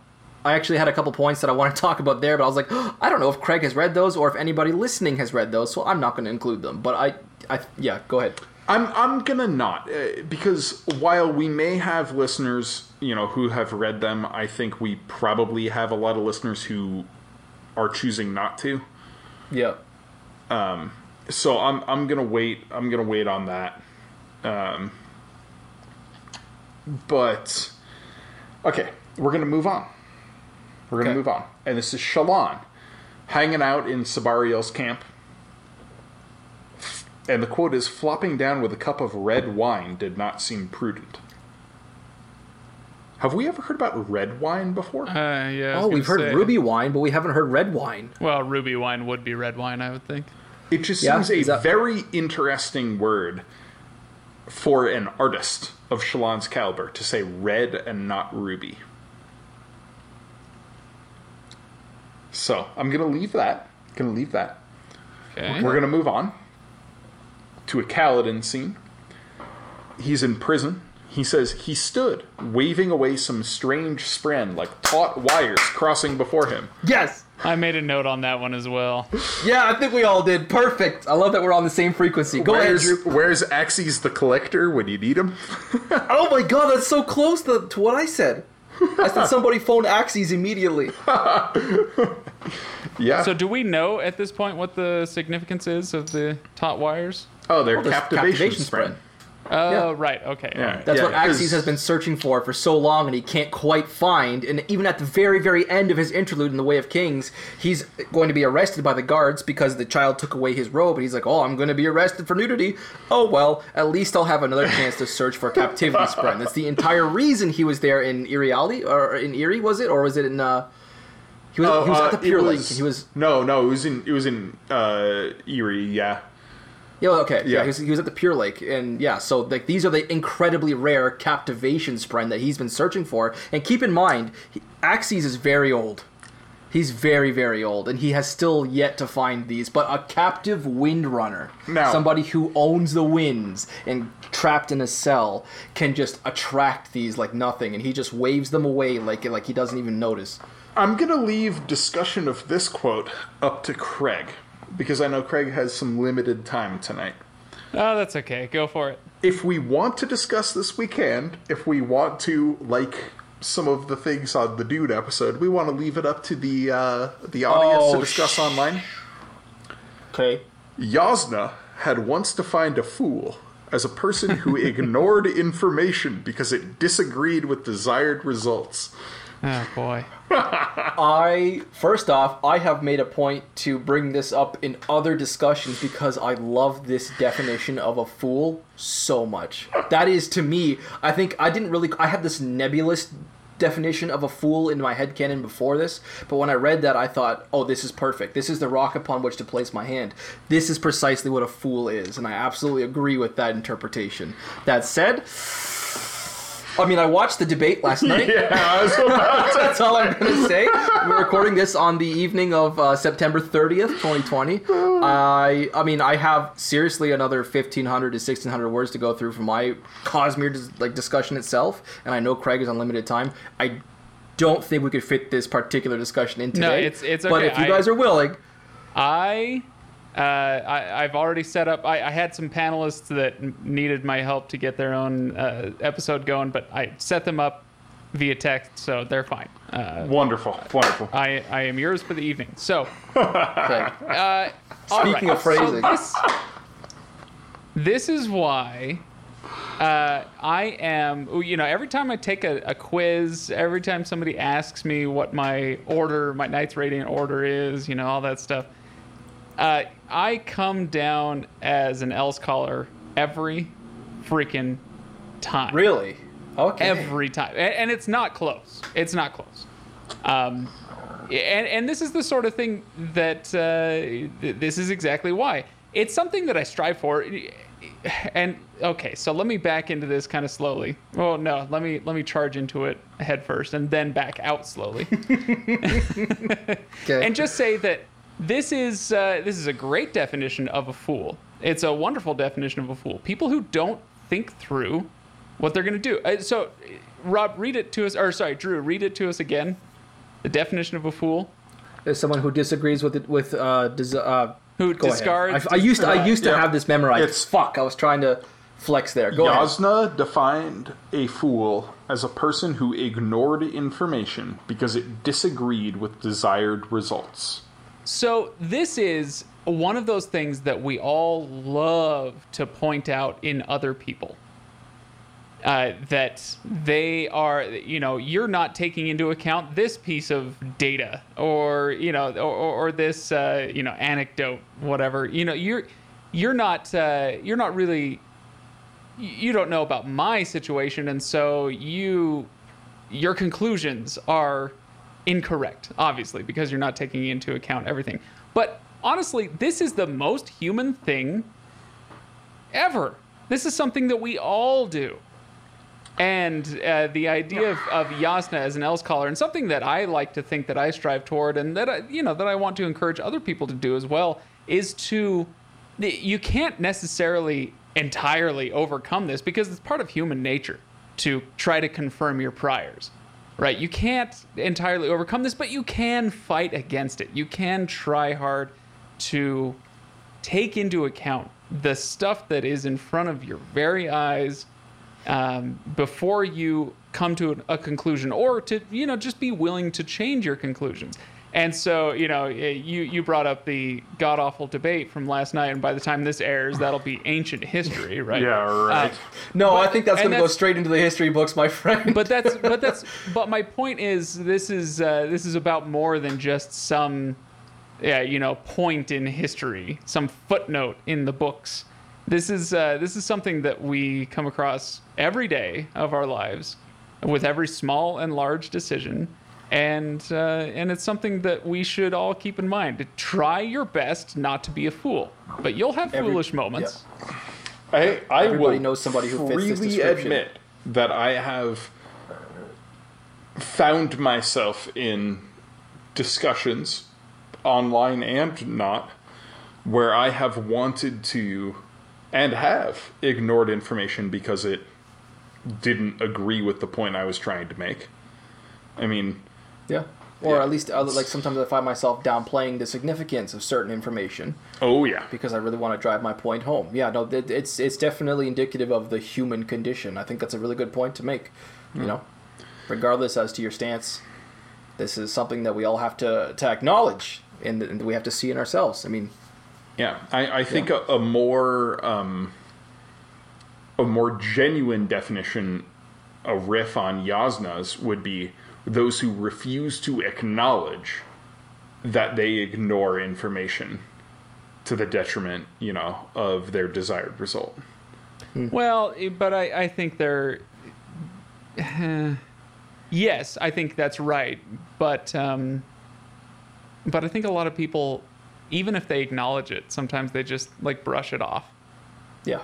That's what I was talking about. Like, just like downplaying it, acknowledging it, but downplaying it. You know, Yeah. trying to spin it. Yeah, that's fair. That's fair. Like People avoid discomfort, and so when they're confronted with this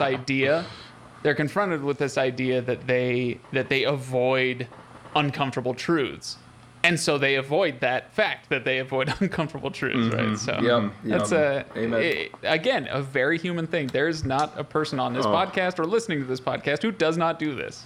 So, but it's up to all of us to try to fight against it.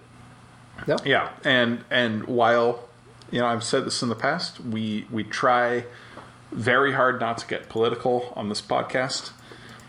I think this is a point that is extraordinarily Prescient. exigent, That's the word I was looking for. Thank you. and I would encourage all of our listeners to take this to heart. So, Especially if you live in the United States of America right now. Yeah, I mean, I'm speaking as a Canadian. I implore you. Seriously, as a Canadian here. I'm not coming down on any side of a political spectrum right now, but I would just really implore you to take... No, there's nothing wrong with encouraging humility. You know? So- and self-realization. Sorry, go ahead. So let me pull it back to the story. I'm going to save you, Drew, and pull it back to the story. Throw in that little tube, yeah. So, by this definition, Jasnah, kind of a fool sometimes. Yeah. Yup. And here's the thing. Jasnah might admit that. Right. Maybe. I'm not sure she would, but she might. I'm not sure she yeah. would either. I said she might admit that. She might be... No, but her whole her fixation on the Voidbringers and being absolutely sure that she's right. She's not looking for data to learn something. She's looking to confirm what she this is something else. knows to be true. Yeah, that's something else that I saw. It said somebody had said this at one point. They said, "You're not this." I witnessed this discussion between two other people online. They said, "You're not researching honestly. What you're doing is you're opinion shopping ideas to confront your subjective worldview." And I thought, okay, that's a little harsh, but it's valid. Well, some people do that. Some people call it cherry picking. But when you're opinion shopping, that's, I think, where you make a significant mistake. Yeah. Yeah, absolutely. Yeah. So, all right. Going more into our Cosmere spoilers and our little miscellaneous points here. Are we done with this minefield of a topic? Quick break. I am hearing an echo of Rob. Okay, you're hearing me twice? I am not hearing that. It might be coming from Craig's end. Oh? We say, am I coming through your speakers in front of you, perhaps? How about now? Say that again. Yo, yo, yo, yo. Yo, yo, yo, yo, yo. No yo. echo on my end. I think it's better now from Craig. Okay, yeah, it might have just been coming through my headphones a little bit. Yeah, that I had that problem for the first 8 minutes of this podcast. When you're doing your recap, Drew, I realized that your voice was coming through on my end a little bit, so I turned my headphones down to minimum. I could barely hear you guys now, but all right. So let me ask you a question. When in this section, do we talk about predictions as well? Because I have a question. Sure, especially. Yeah. That Drew might be able to answer, and maybe not. I don't know. Or tease us on. Go ahead. I'm just Or, going to take yeah, a quick or tease bathroom us on. break. I'm going to be able to hear you guys. Oh, jeez. All right, that's awkward. So, so we have one of the most dramatic parts of this book is the death and the revival of Syl. Okay. Yes. Right. So Syl, and this has been foreshadowed for a book and a half, where the Knights Radiant, the ancient Knights Radiant, killed their Spren, and that's we still have Shard Blades, and they're the dead Spren and all that stuff, and we have Kaladin killing Syl by breaking his oaths, and then reviving her by kind of reaffirming his adherence to those oaths. By the end of the book, okay? Right. Now, this is in as I'm just reading this through, when I was reading it for the first time, it's like, she wasn't really dead. She was just kind of, not much time has passed and all that, whatever. Well, Spren can't die. Yeah. But Sorry, go ahead. Okay, and now we fast forward to Oathbringer. So Oathbringer spoilers on this one. We have Adolin, who goes to Shadesmar and is now, is confronted with his dead Spren's sword, who's following him around in this eternal scream or whatever, the dead-eyed Spren. Yep. I can't remember her name. What's her name? Maya Lauren. Yeah, Maya Laran. So in my mind, this is important. Kaladin has revived Syl by reaffirming his oaths. Could Adolin do the same, or could others who hold these dead Spren blades do the same? By it's clear. Well, I think we've talked before about how Adolin's blade has this vine pattern on it, much like Lift's Spren, and so this is clearly the corpse of a this is the corpse of a cultivation Spren. And so he would, in theory, if he revived her, become an edge dancer. Would he? I think that's one of the big arguments in the fandom right now, is whether he would become an edge dancer or become some sort of in-between thing. Because he wasn't the one who bonded her originally, or the one who killed her. That's been a real discussion in the fandom. Oh, I haven't heard that. Yeah. And I know a lot of people don't want him. Something. Yeah, I know a lot of people don't want him to become an edge dancer. A lot of people like that Adolin is the main character who isn't a Radiant. Right. Yeah. I mean, there is that. I mean, I do want him to become Radiant myself. Just, it's something that I cheer for because I love that character so much. He's so innocent. He's so, I would say, pure and innocent. But at the very end of Words of Radiance Part 5, I can't exactly say that anymore. But I love Adolin. I love everything about this character. Oh, and yeah. The idea of him being an edge dancer is something that actually really jives with me because I love the fact that he's such a good duelist already, and that he's already described almost poetically and lyrically in his ability to dance with a shard blade and destroy his enemies. Edge dancer, yeah, I can see that. Mm-hmm. So another question for you guys. Okay. Where am I? Shoot. No, this is going back into part 3, I think. So never mind. Sorry. Forge ahead. Go ahead. You could bring it up if you wanted. Is Jin still talk about... Is Jin an Elantrian? Who? It's the meeting with Mraize. He has several companions. One of them is a golden-haired man with a bare chest beneath a flowing outer robe. Yeah. Is that an Elantrian? Yeah. Anyway, sorry. That's the. I had that question. Oh my god! I don't know. I haven't even focused on that before.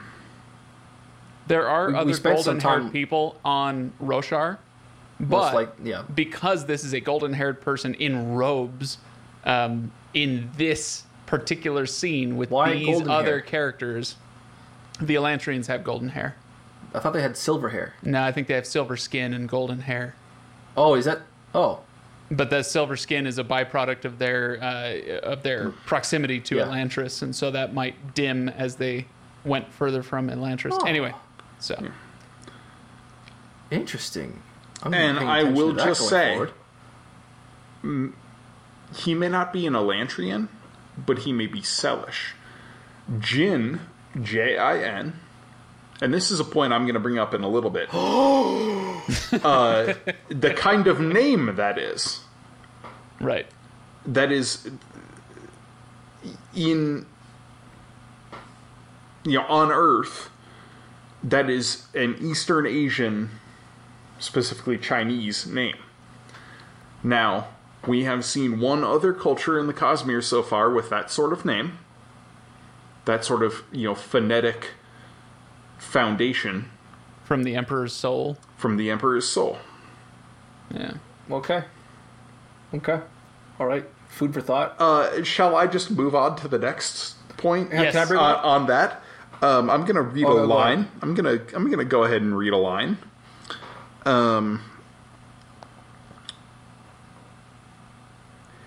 Dalinar sending orders to his army before they engage the Stormform Parshendi. I want Teleb in command of your army, Dalinar said, talking to Sebarial. and I'm sending both Serugiadis and Rust to join him. Does Rust strike you as a particularly Rosharan name? Not really. Also considering that, well, this might be a stupid tangent, but when at one point Zael is asked by Kaladin, I think it is, if he knows the king's wit, and he refers to him, that fool, Dust? No. And I think Dust is another one of these words. Perhaps. I don't know, but you're right. With Rust, you brought this up in discussion. I'm just going to say, Go ahead. we have seen several world hoppers on Roshar whose names are English words. Felt, Azure, Dust. Oh, do you consider Azure? Rust? Okay. Well, you've brought to me. We've talked about this before, and you definitely mentioned something about Rust in one of our discussions. We were going back and forth, and I think you had likened him perhaps to Scadrial, in that there's a whole. Well, yeah, I mean that's built the around metals super obvious one, because in Era 2, Scadrial, Rust and Ruin is a Rust curse. and Ruin is a curse. But yeah, that name leaps out at me on the page. Yeah. That is such a foreign name on Roshar. Yeah, sweet. Can I put one forward about Shallan's father? Okay. So the first of the theories I'm going to put forward today is about Lynn Devar. According to Shallan, right before the death of her mother, her father was a genuinely happy man. Like, he was a good person, he was full of warmth, he was full of love. But the loss and more importantly, the betrayal of his wife broke him as a person. And in that same way, that loss and heartbreak can crack the souls of people like Kaladin and Shallan and other Proto-Radiants, allowing like the nail bond with the Spren. I'd like to suggest that Odium was similarly able to take hold of Lynn Devar. So you get these. This may just answer your theory straight out. We have word of You might Brandon save me a lot of words. that basically one or another of the Unmade was influencing the Devar family. Okay, excellent. I'm going to expand upon that perhaps then, because we get these brief few descriptions of this creature that lurks behind his eyes, to quote it, when he truly loses control. And this might, of course, be chalked up to Shallan not wanting to admit her father is a monster. But let's remember a couple of things. At one point, and I think it was Balat who was making preparations to warn Helleran of their father's betrayal and trying to convince Shallan to flee with him. And she claims that she has to stay because, and I quote, something has hold of father. Something awful. And his wife, his next wife, Melise, at one point, she actually says, again, and I quote, there is a darkness inside of him. I've seen it. Behind his eyes. Let's also remember that the eyes are widely regarded on Roshar. I think it was in Vorn mythology. The eyes are linked with the soul, which you can see in the Ars Arcanum, like the table of the 10 essences. You can see eyes, soul, right there in the same row. There's a moment. After, Let me just support your point here for a second, Rob. Thank you. Go ahead. Point us toward. There's a scene in Oathbringer during one of Dalinar's flashbacks when he's fighting. One of the other High Princes who's resisting Gavilar's rule, and they're fighting up on the pinnacle of this rock, and they lock blades, and he looks right into the other guy's eyes, and he sees something there, and he realizes it's the thrill. The other guy is feeling the thrill, just like Dalinar is, and it kind of sends him into this uber thrilly, passionate knockdown, drag out, and he kills the other guy, right? Absolutely. Anyway, but there's that idea where when somebody looks into the eyes and sees a darkness, that's very similar in my mind to when Dalinar looks into this other man's eyes and sees the thrill behind them. Where, they are a window into maybe something that's influencing that person. Yeah, and later, near the end of the book, during the heart-ripping revelation where Shallan strangles her father with a necklace that he had given her, and one of the other Devar boys, I think it was Jushu, it might have been Wiccan, but I'm pretty sure it was Asha Jushu, he starts crying after Lin, his father, begins to regain consciousness after the poison, and Jushu says, again, and I quote, "Voidbringers," Jushu said. He looked up at the ceiling and at the raging storm. They're here. They're inside of him. I think this is the influence of Odium, or perhaps I wrote down one of Odium's spren upon Lin Devar, and that's what changed his personality so much. His soul was cracked or broken, in so to speak, when his wife betrayed him and tried to murder his daughter, and everything that happened afterwards broke him enough. But it wasn't honor, it wasn't a proper nail bond, it was some influence of Odium that caused this to happen. Okay. By the way, have you guys talked about the word Odium yet? Sorry. Continue talking. I gotta... Sure. Fine. Odium itself, I mentioned very, very briefly that I didn't know that Odium was actually a word until like maybe 1 or 2 years ago. I think you know what it was. I think actually it might have been actually during this book when Shallan confronts Kaladin with being a hateful, odious man or something like that, or she describes him as odious, and that was the moment where I went, "Oh, wait a second, is this an actual word? I mean, ruin, preservation, honor, these are all words. Oh my god, is odium a word?" And so I looked it up and I found out what it meant. Yeah, odium is literally the Latin word for hatred. Or that which evokes hatred. Right. So when she labels Kaladin an odious man, she doesn't know what she's doing, right? But it's a signal to us. I wonder if that's why he lost his bond with Syl, is because he drifted too close to odium.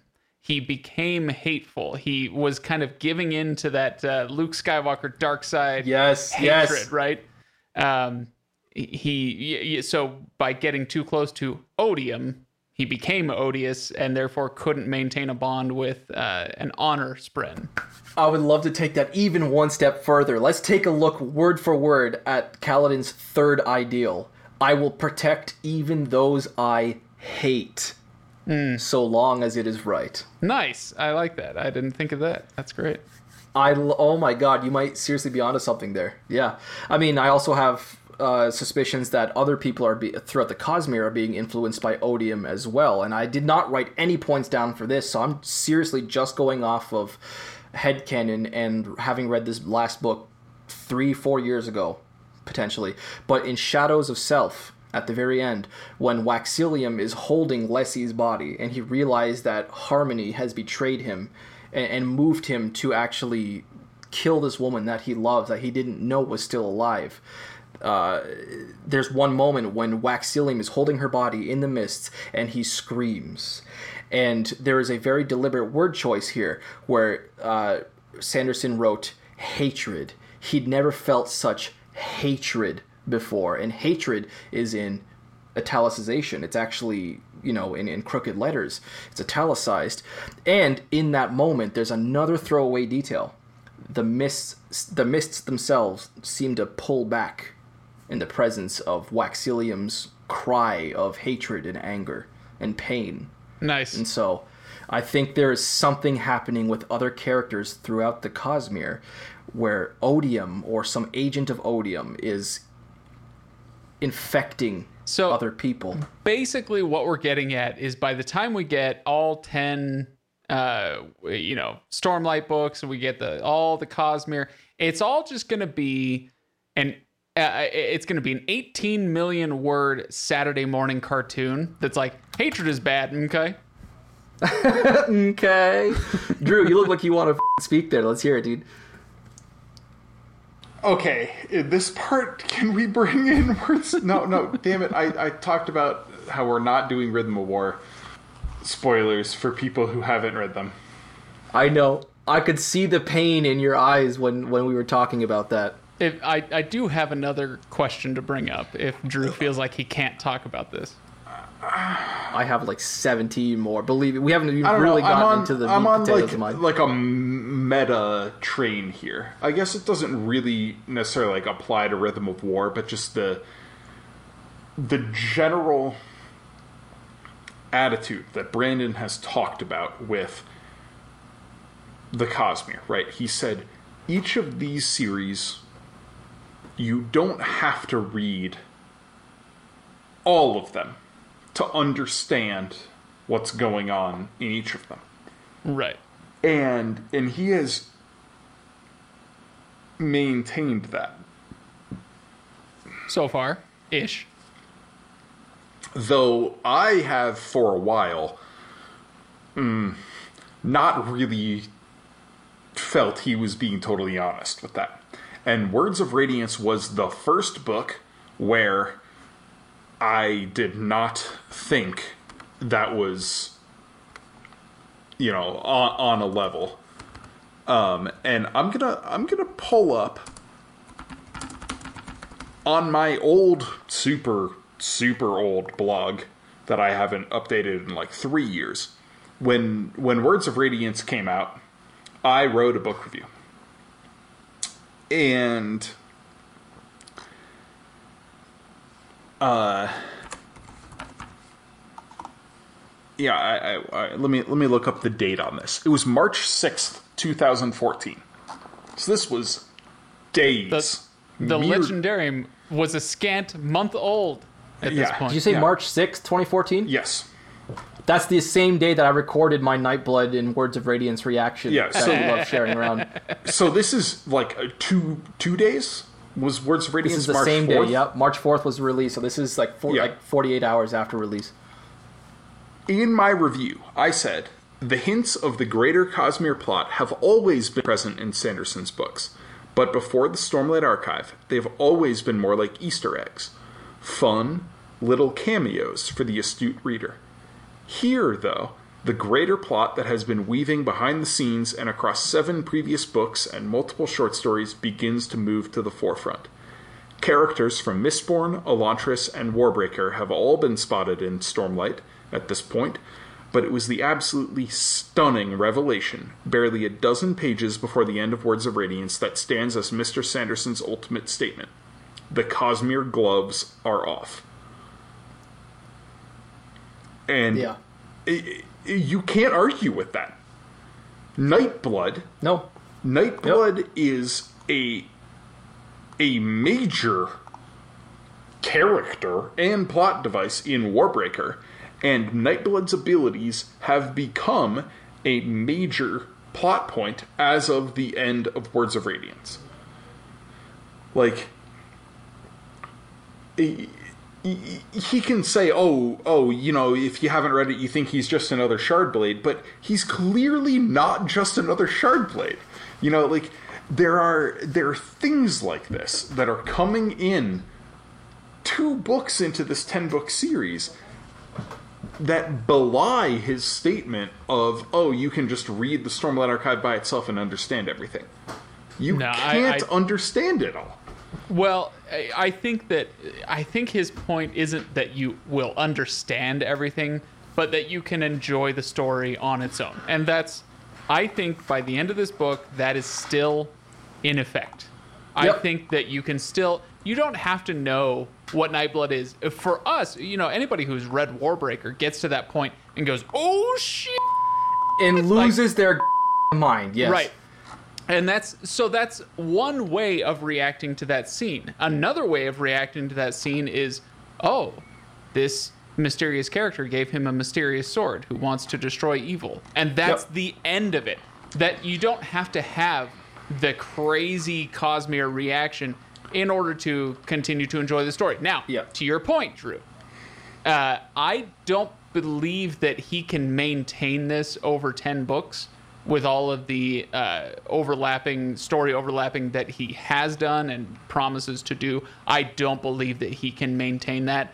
And at a certain point, it'll be like, if you can't read The Wheel of Time without reading New Spring, or you'll miss out on all the details or whatever. Yeah, it's just added context. So that's why it's so good. I'm going to read an annotation, a Stormlight Archive annotation that Brandon Sanderson wrote, and I won't say what chapter it is or whatever or any details. But it's something he wrote for Rhythm of War, and I think he is behind the times. But he is starting to admit, because he has for a long time maintained the Stormlight Archive as a series, you don't have to read everything else. And he said this: most of you probably know that it has been important to me to keep the Cosmere behind the scenes for most of the book series I've written. I don't want a person to have to track all the different books in order to enjoy the one they're currently reading. The large-scale plan for the books, however, has them slowly converging towards certain events in the future. Less crossovers, and more that the nature of what I'm creating is about different worlds who share a background, history, and, eventually, future. So we're slowly moving out of what I'd call the, quote, each series separate, end quote, era of the Cosmere and into the, quote, careful mixing, end quote, era. The goal for these books will be to still make it that you don't feel you need to remember everything or need to follow everything. I hope to be able to walk this particular tightrope in such a way that someone who has never read any of the other Cosmere books doesn't feel left out, but rather that there are mysterious and interesting things happening, but the core stories still make sense. However, if I want to lay the groundwork for what I eventually want to do, it will require more bleed over than I've allowed in the past. This has been going on since Words of Radiance. He's admitting it now. But things like Nightblood being major plot points in Words of Radiance and in Oathbringer, like, he can say what he wants, but these are things that just, like, I don't know. When he says, you know, he hopes to be able to walk this particular tightrope in such a way that someone who has never read any of the other Cosmere books doesn't feel left out, I'm sorry. But the fans will make you feel left out when they get so what you do. My response to that, Drew, is I understand exactly what you're saying because I also have read Warbreaker. If someone else has not read Warbreaker and is not, you know, involved in other, you know, forum threads and Discord servers and whatnot talking about these books, and they're just enjoying them in isolation, then I think that that person comes to that moment with Nightblood and that just kind of washes over them. And they say, oh, interesting. Wow, that's a different sword. I wonder what's going to happen in the future with that sword. And that's the end of it. So to that I say, he can count on that. And I really don't want to insult any readers. But I thought you were going to say, I don't want to insult Brandon. But you're going to power through. No. So. With the way Brandon Sanderson has famously approached his world building and his magic systems, an astute reader will recognize these outliers, things that don't make sense, things that do not adhere to what he has written before in the context of the Stormlight Archive. And I don't know if I agree. And either you're going to run into a situation where an astute reader is like, this is bad writing, this is Deus Ex Machina.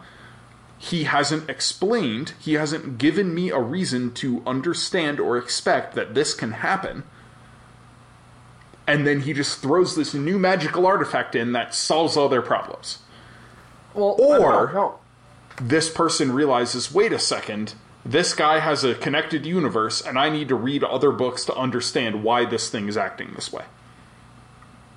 Okay, but let's take the end of Oathbringer, for example, when Moash is given a special dagger by one of the Fused to go and kill this beggar who turns out to be Yezreel. Uh-huh. We don't know anything at all about how that works or what that artifact is, but I could totally imagine being a reader in an alternate universe where there is an entire prologue, an actual story written about where this dagger comes from. I completely disagree with that statement. Okay. The moment I read that scene in Oathbringer, I knew exactly what was going on with that dagger. Really? Okay, Yes, we're going to definitely have to talk about that when we get there. We already know that gems in the Stormlight Archive capture Trap Spren. Spren, Yeah. right? Right. Yeah, so it steals his soul.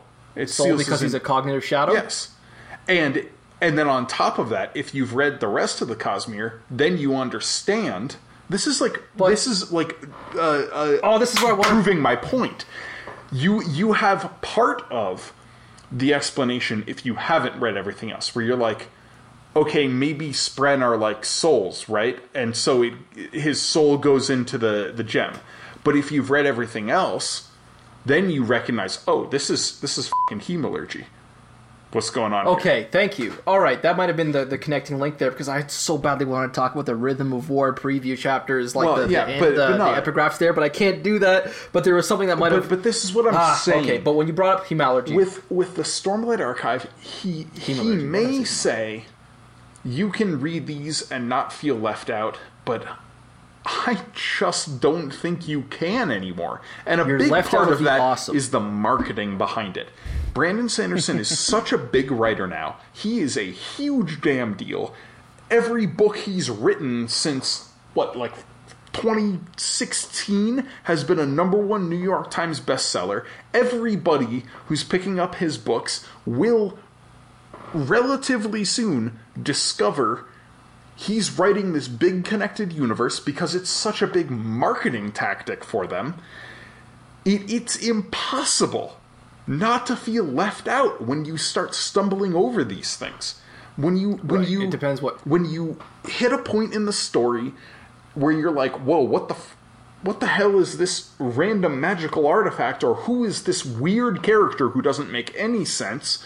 Like, and then you realize, wait a second, oh, this has got to be somebody from another book, and like you will feel left out, and I don't have a problem with that. I think it's awesome that he's doing this crossover stuff, building this universe, but he needs to stop being disingenuous with his reader base. If I may try and summarize that with one statement, I would just say, there's nothing you're missing out on the book. You're not missing out on the book, but you're missing out on how good it is and what it means. Well, it was the missing out on. specific line here where he says, I hope to be able to walk this particular tightrope in such a way that someone who has never read any of the other Cosmere books doesn't feel left out. Oh, they're going to be left out. They absolutely are. In a vacuum, in a world where Brandon Sanderson isn't a New York Times best-selling author, isn't a multi-millionaire, one of the most famous fantasy authors of our time, yes, he could pull this off. It doesn't work anymore. You know what? No, you're not left out. You're just opting out. That's what you're doing. But it does feel left out because there are going to be a lot of people, because he's so popular and because he has this growing fan base, people will be joining later on. There are still people joining the Facebook groups, joining the subreddit, joining Discord chats, joining 17th Shard, who have just started reading Brandon Sanderson. And they will feel left out. I mean, can you imagine? I remember when I joined 17th Shard in 2012, and reading the forums there and being like, I have never read these books. I don't understand a word of what these people are talking about. Can you imagine doing that now in 2020? Yeah. Yeah. He says he wants to walk the tightrope, but man, that tightrope burned 4 years ago. Yeah. I'm really prescient of the fact that I still have 9 theories to put forward. Oh, here, yeah, so I still have more, too. Okay. Yeah, okay. Voidbringers, Jushu said. He looked up at the ceiling and at the raging storm. They're here. They're inside of him. And then he's cut off.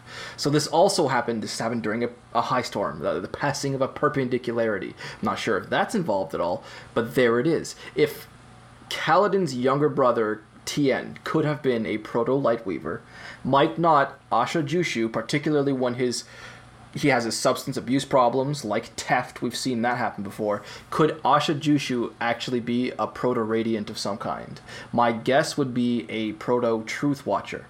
And he could actually, when in this moment, when he's seeing Voidbringers, they're inside of him. He could be seeing the influence of Odium or one of Odium's Spren inside his father. I love this. Not only that, what else was Asha Jushu addicted to? Alcohol. Gambling. Oh, sorry, you're right. It was totally gambling. We saw him in a drinking den, but it was for the gambling. I'd like to take that back. Thank you. What do Truth Watchers do? Oh my god, they see! Dude, you just blew my freaking mind. I've never even thought of this theory before, but I'm immediately on board. Yeah, okay. I gave you the tools and you made the house. That's amazing. Big fan. I'm a big fan. Okay, so let's sweet. talk about another potential proto-radiant. We already brushed on this earlier. Adolin, right? Okay. And Maya. And in a previous episode, Rob, you went on a particular screed about how you were espousing a theory and somebody online doubted you and you ended up right. I'm going to do the same thing right now. I quoted a line from the climax of this book when Adolin was fighting Eshonai. And he is, the thrill, he's thinking about how he needs the thrill, but the thrill has abandoned him. And he feels disgusted and he drops his blade. And immediately after that, Eshonai, bam, smashes into him from behind. Inside his helm, Adolin grinned at the Shardbearer. This he could do. An honest fight. He raised his hands, the shard blade forming from mist as he swung upward and deflected her attack in a sweeping parry. Thank you, he thought. When you think about combat, that was way less than 10 heartbeats. And he says thank you at the end of it. And I posted that. And I was like, he's got something going on with his shard blade here. And people were going down my throat. Oh no, this explanation and that explanation, blah, blah, blah. Occam's razor, they were probably bringing up a lot. I was His heart right. rate was 180. I was right. Yeah. It's a very, I love it. It feels so good. I could call up that one guy I was arguing with by name, but I'm not going to do it. Yeah. I'm above that. Yeah. But that's right. I was right, dude. I had the context. That's why I guessed it right. Kiss my Portuguese ass. Sorry. All right. Craig, any theories you want to put forward before I continue? I have a prediction / question / general wonderment going on here Okay. in the Ars Arcanum. Okay, so I'm going past the actual text. The Ars Arcanum is written by, Drew, help me out. The name is? Chris, thank you. Okay, so the Duchess Chrysala. she writes. My bae. I actually read the stupid Ars Arcanum. I usually skip it because I don't care, but I cared this time and I read it. And this is a few weeks ago, so I'm going off my notes here. But she's writing about all of the surges that are displayed here on Roshar that we've come across so far. And she writes about them, generally speaking, like the basic lashing, gravitational change. She writes about it in the present tense. This creates a change in gravitational pull, twisting the energies of the planet itself. Then we move on to the full lashing, binding objects together. She says, I believe this surge may have had something to do with atmospheric pressure. Move on to the next one, reverse lashing. I believe, this is a specialized version of the basic lashing. At its heart, this lashing created a bubble around the object that imitated its spiritual link, etc., etc. So, my question here is this. This could just be Brandon not being super careful about the tense that he's writing in. That could be it. But he tends to pay attention to this sort of thing. And it's making me wonder about the future of Roshar and if Roshar is going to be destroyed and the battle, the Cosmere battle will be moved elsewhere. And these Maybe it's Stormlight books 5 through 10 will be somewhere else 6. in the Cosmere. Maybe something else will be going on. But it makes me wonder.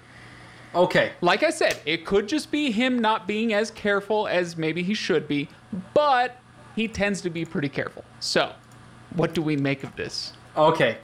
So you are right now kind of going along with a theory that I've had for a long time. I've been pretty public about this. I have been saying since the end of Words of Radiance, I think at either the end of Stormlight 5 or the end of Stormlight 10, Roshar is going to be destroyed.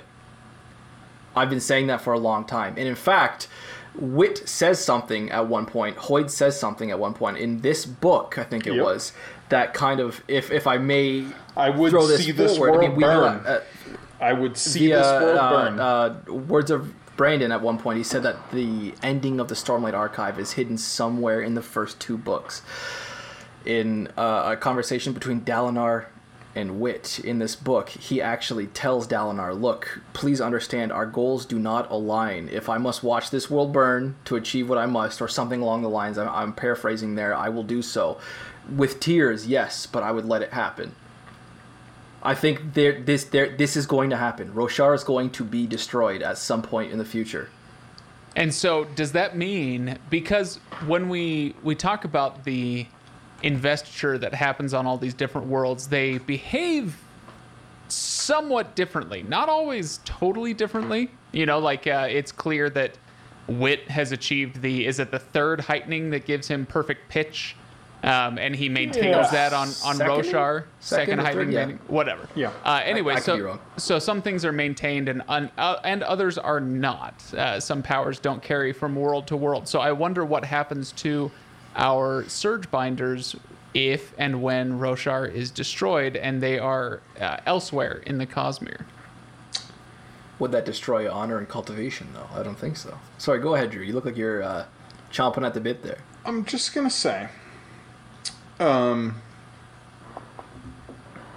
fact that Craig is bringing this kind of a theory up based on information in the Ars Arcanum. I know a lot of people don't bother reading the Ars Arcanum because they're like, oh, it's just a glossary. It just tells me about, how the magic works. I understand magic. No. Read the Ars Arcanum. It almost always brings in new information very often in unexpected ways. You go back to Mistborn. You go back to Elantris. Stormlight. There's always going to be new information in the Ars Arcanum. Look at the Ars Arcanum in the Elantris 10th Anniversary Edition.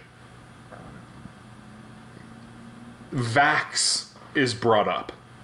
Chris is talking about initiation. That's a term that's never been used anywhere in any of the books, except in the Ars Arcanum.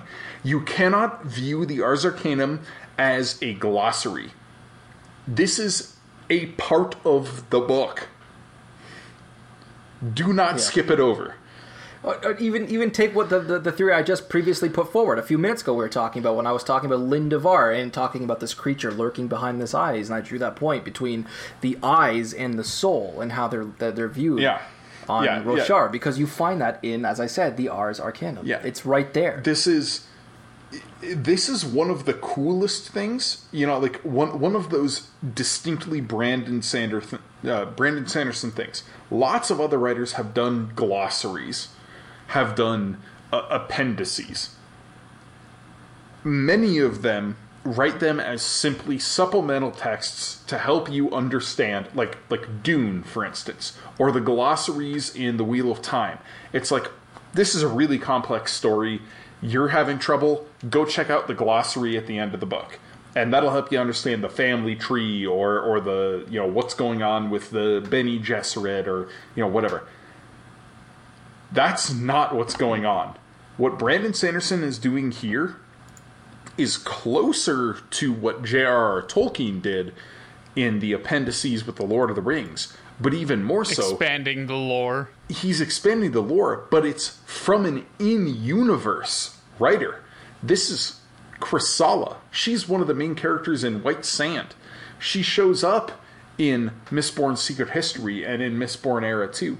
This is important for our understanding of the greater Cosmere. And please, please, please don't skip the Ars Arcana when you're reading these books. I'm just going to say that. Please don't do it, because you're going to miss out on so much cool stuff. I still have 7 theories to put forward. We have to get rolling on this. Ayatil. I want to discuss Ayato really quickly again.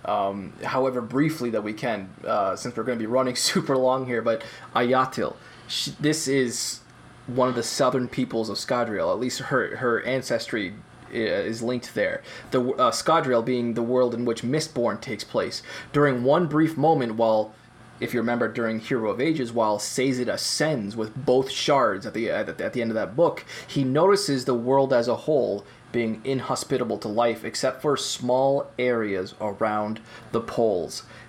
And I'm starting to think that this actually might have been during one of Vin's viewpoints in that book, but either way, it was somebody who had just ascended to preservation. The life can only exist around the poles there. Keep that in mind, that pluralization there.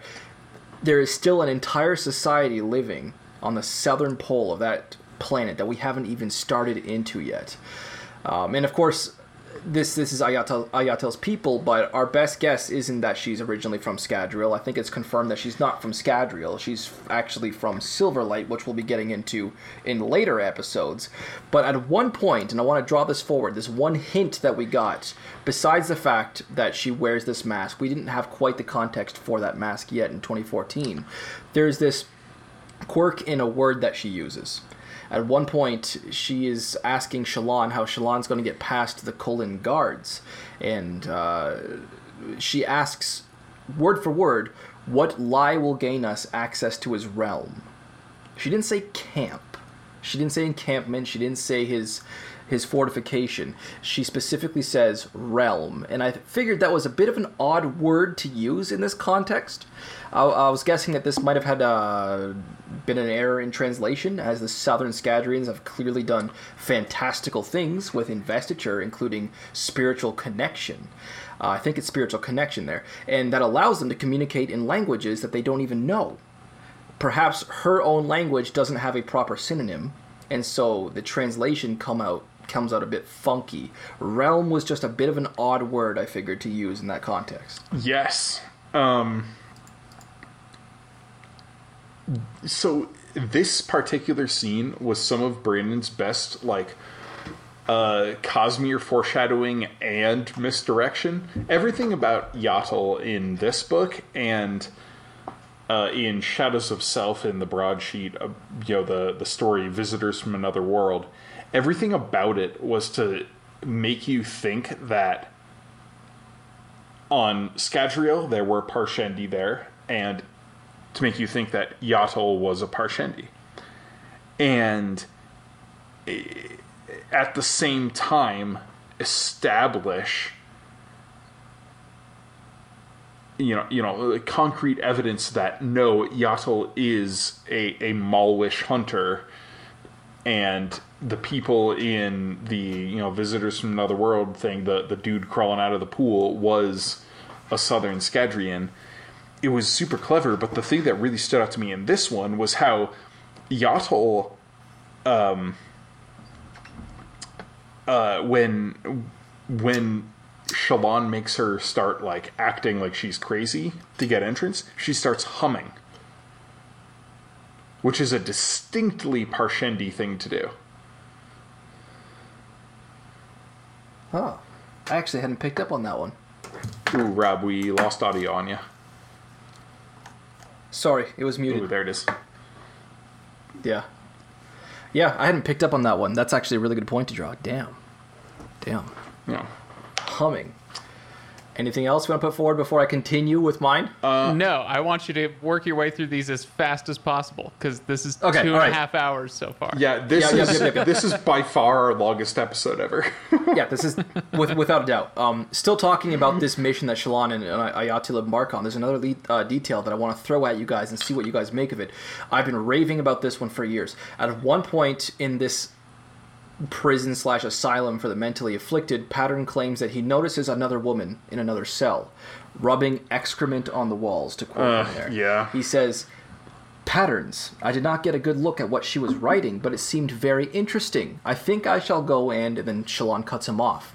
So, I think this is another one of our missing heralds of the Almighty. First off, these patterns clearly drew the attention of a cryptic, which is kind of suspicious in itself enough. Patterns already been frustrated with Shallan before this, where she sees patterns and he doesn't agree that they exist. He goes, pattern? That's not a pattern. But he definitely thinks there's something interesting about these patterns that this woman is drawing in excrement on her walls, in her cell walls. He even goes on to investigate. He wants to investigate, which brings me to my second point. Shallan just outright refuses to let him do so. And again, I'm always looking out, not only for these hints, but these writing devices that try and cover up these, I would say, juicy tidbits, which I realize might not be the phrase I want to use here. Dear. But right when we get, what I think is another little breadcrumb, Shallan immediately refuses to look into it, because she's got a more pressing mission at hand. That's smart, that on her part, and on Brandon's part, but let's remember that at any point, Shallan can just summon him as a blade, or just by simply needing him. It wouldn't take him long to scuttle through a couple of cells. Third, the heralds are all insane in their own ways. We know this. That woman fits the bill in that regard. And fourth, let's be real here. This is Brandon Sanderson, one of the ballsiest writers to ever work in this industry. How ballsy would it be for him to reveal later on that not only did Dalinar have one of the heralds of the Almighty in his cells, but at the same time had yet another that nobody knew about? My theory is that this is one of the heralds, and she's being extremely well hidden here. Go ahead. So, I don't have any evidence to say, like, no, that's wrong, but I really don't think that was one of the heralds. I think that was Brandon writing a joke, and I think that Talm is the only one of the heralds who was, like, truly insane like that. All of the other heralds who stayed behind that we've seen are functional human beings. They are just twisted to be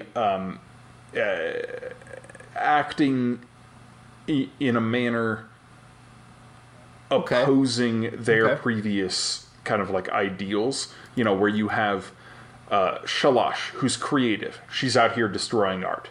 You have Yezrian, who's wise and guiding, and he's a drunken beggar who's worth nothing. You have a Nalan, who is just, and he's out here abusing laws. To kill people who don't deserve to be killed. Like, I think that's, and you have Ishar, who's the like, who's a mad tyrant king. Yeah, he's the insane god king.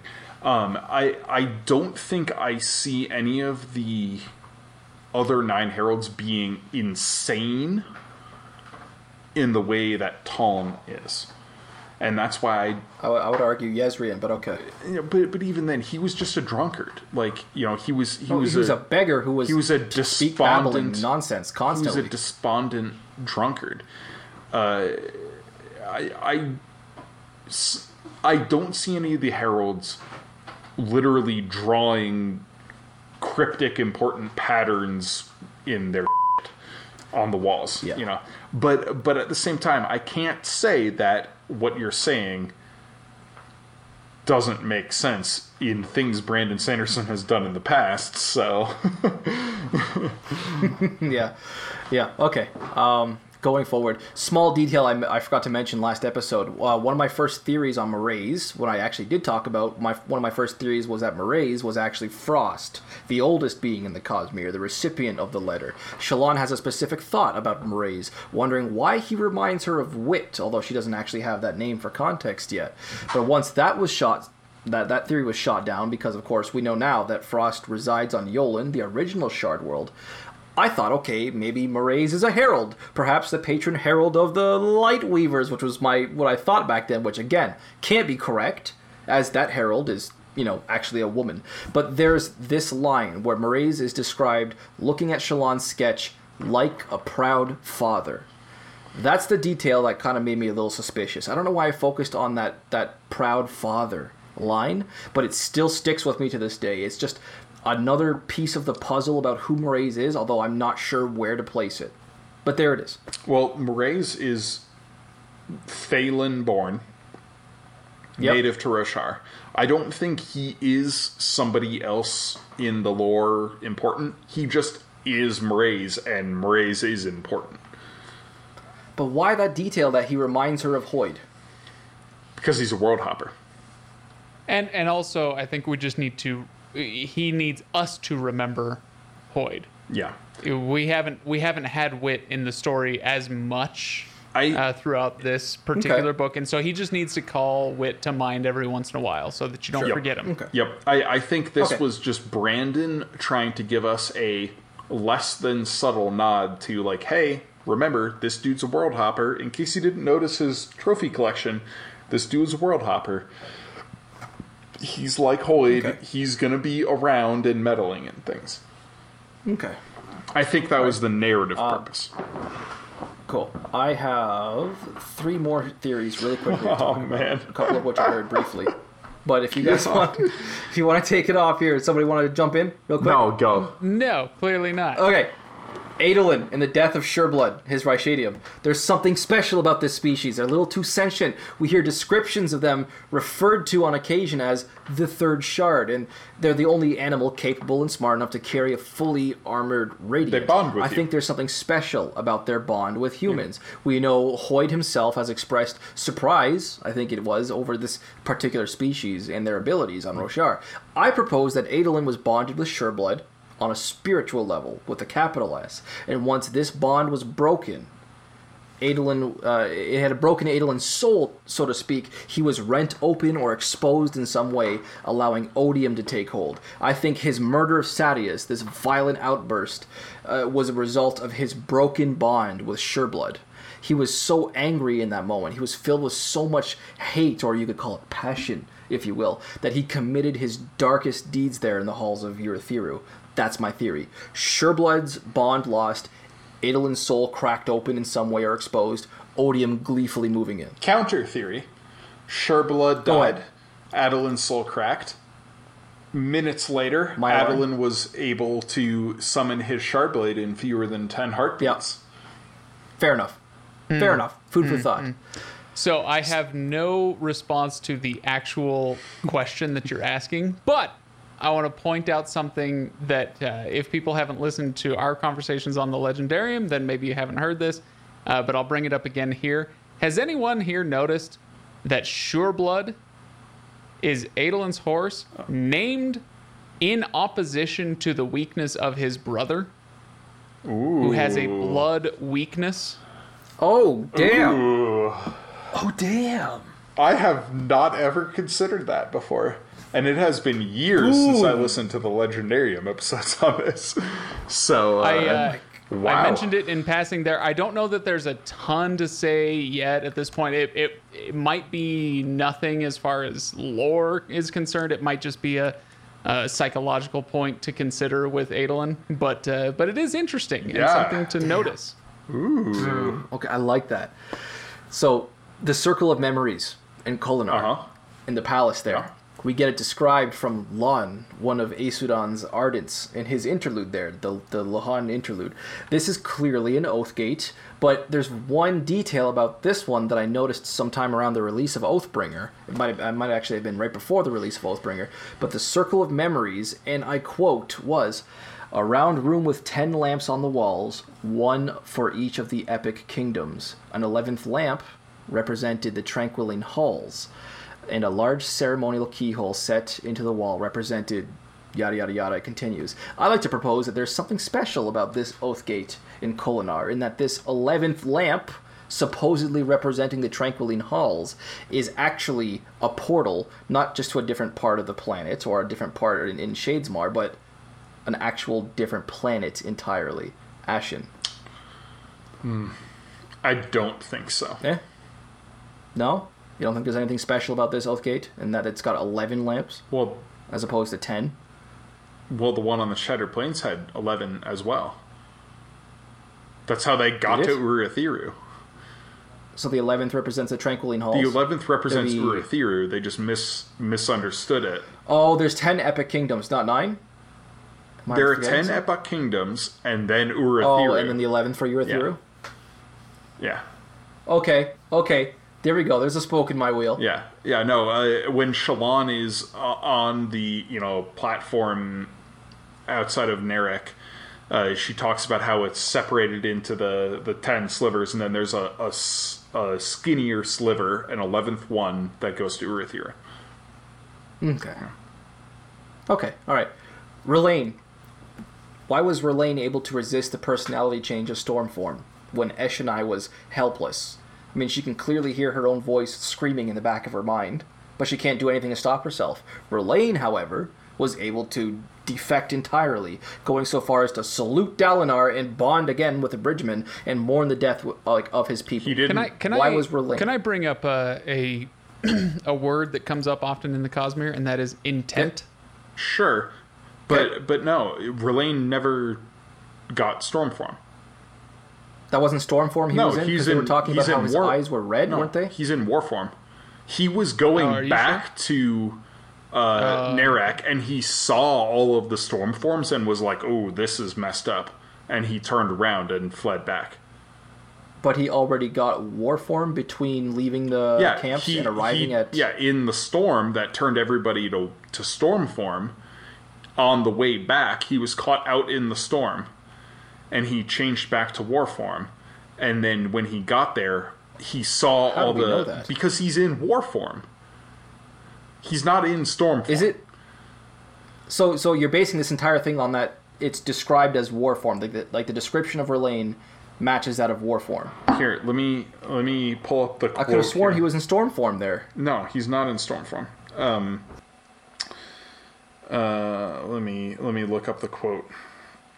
All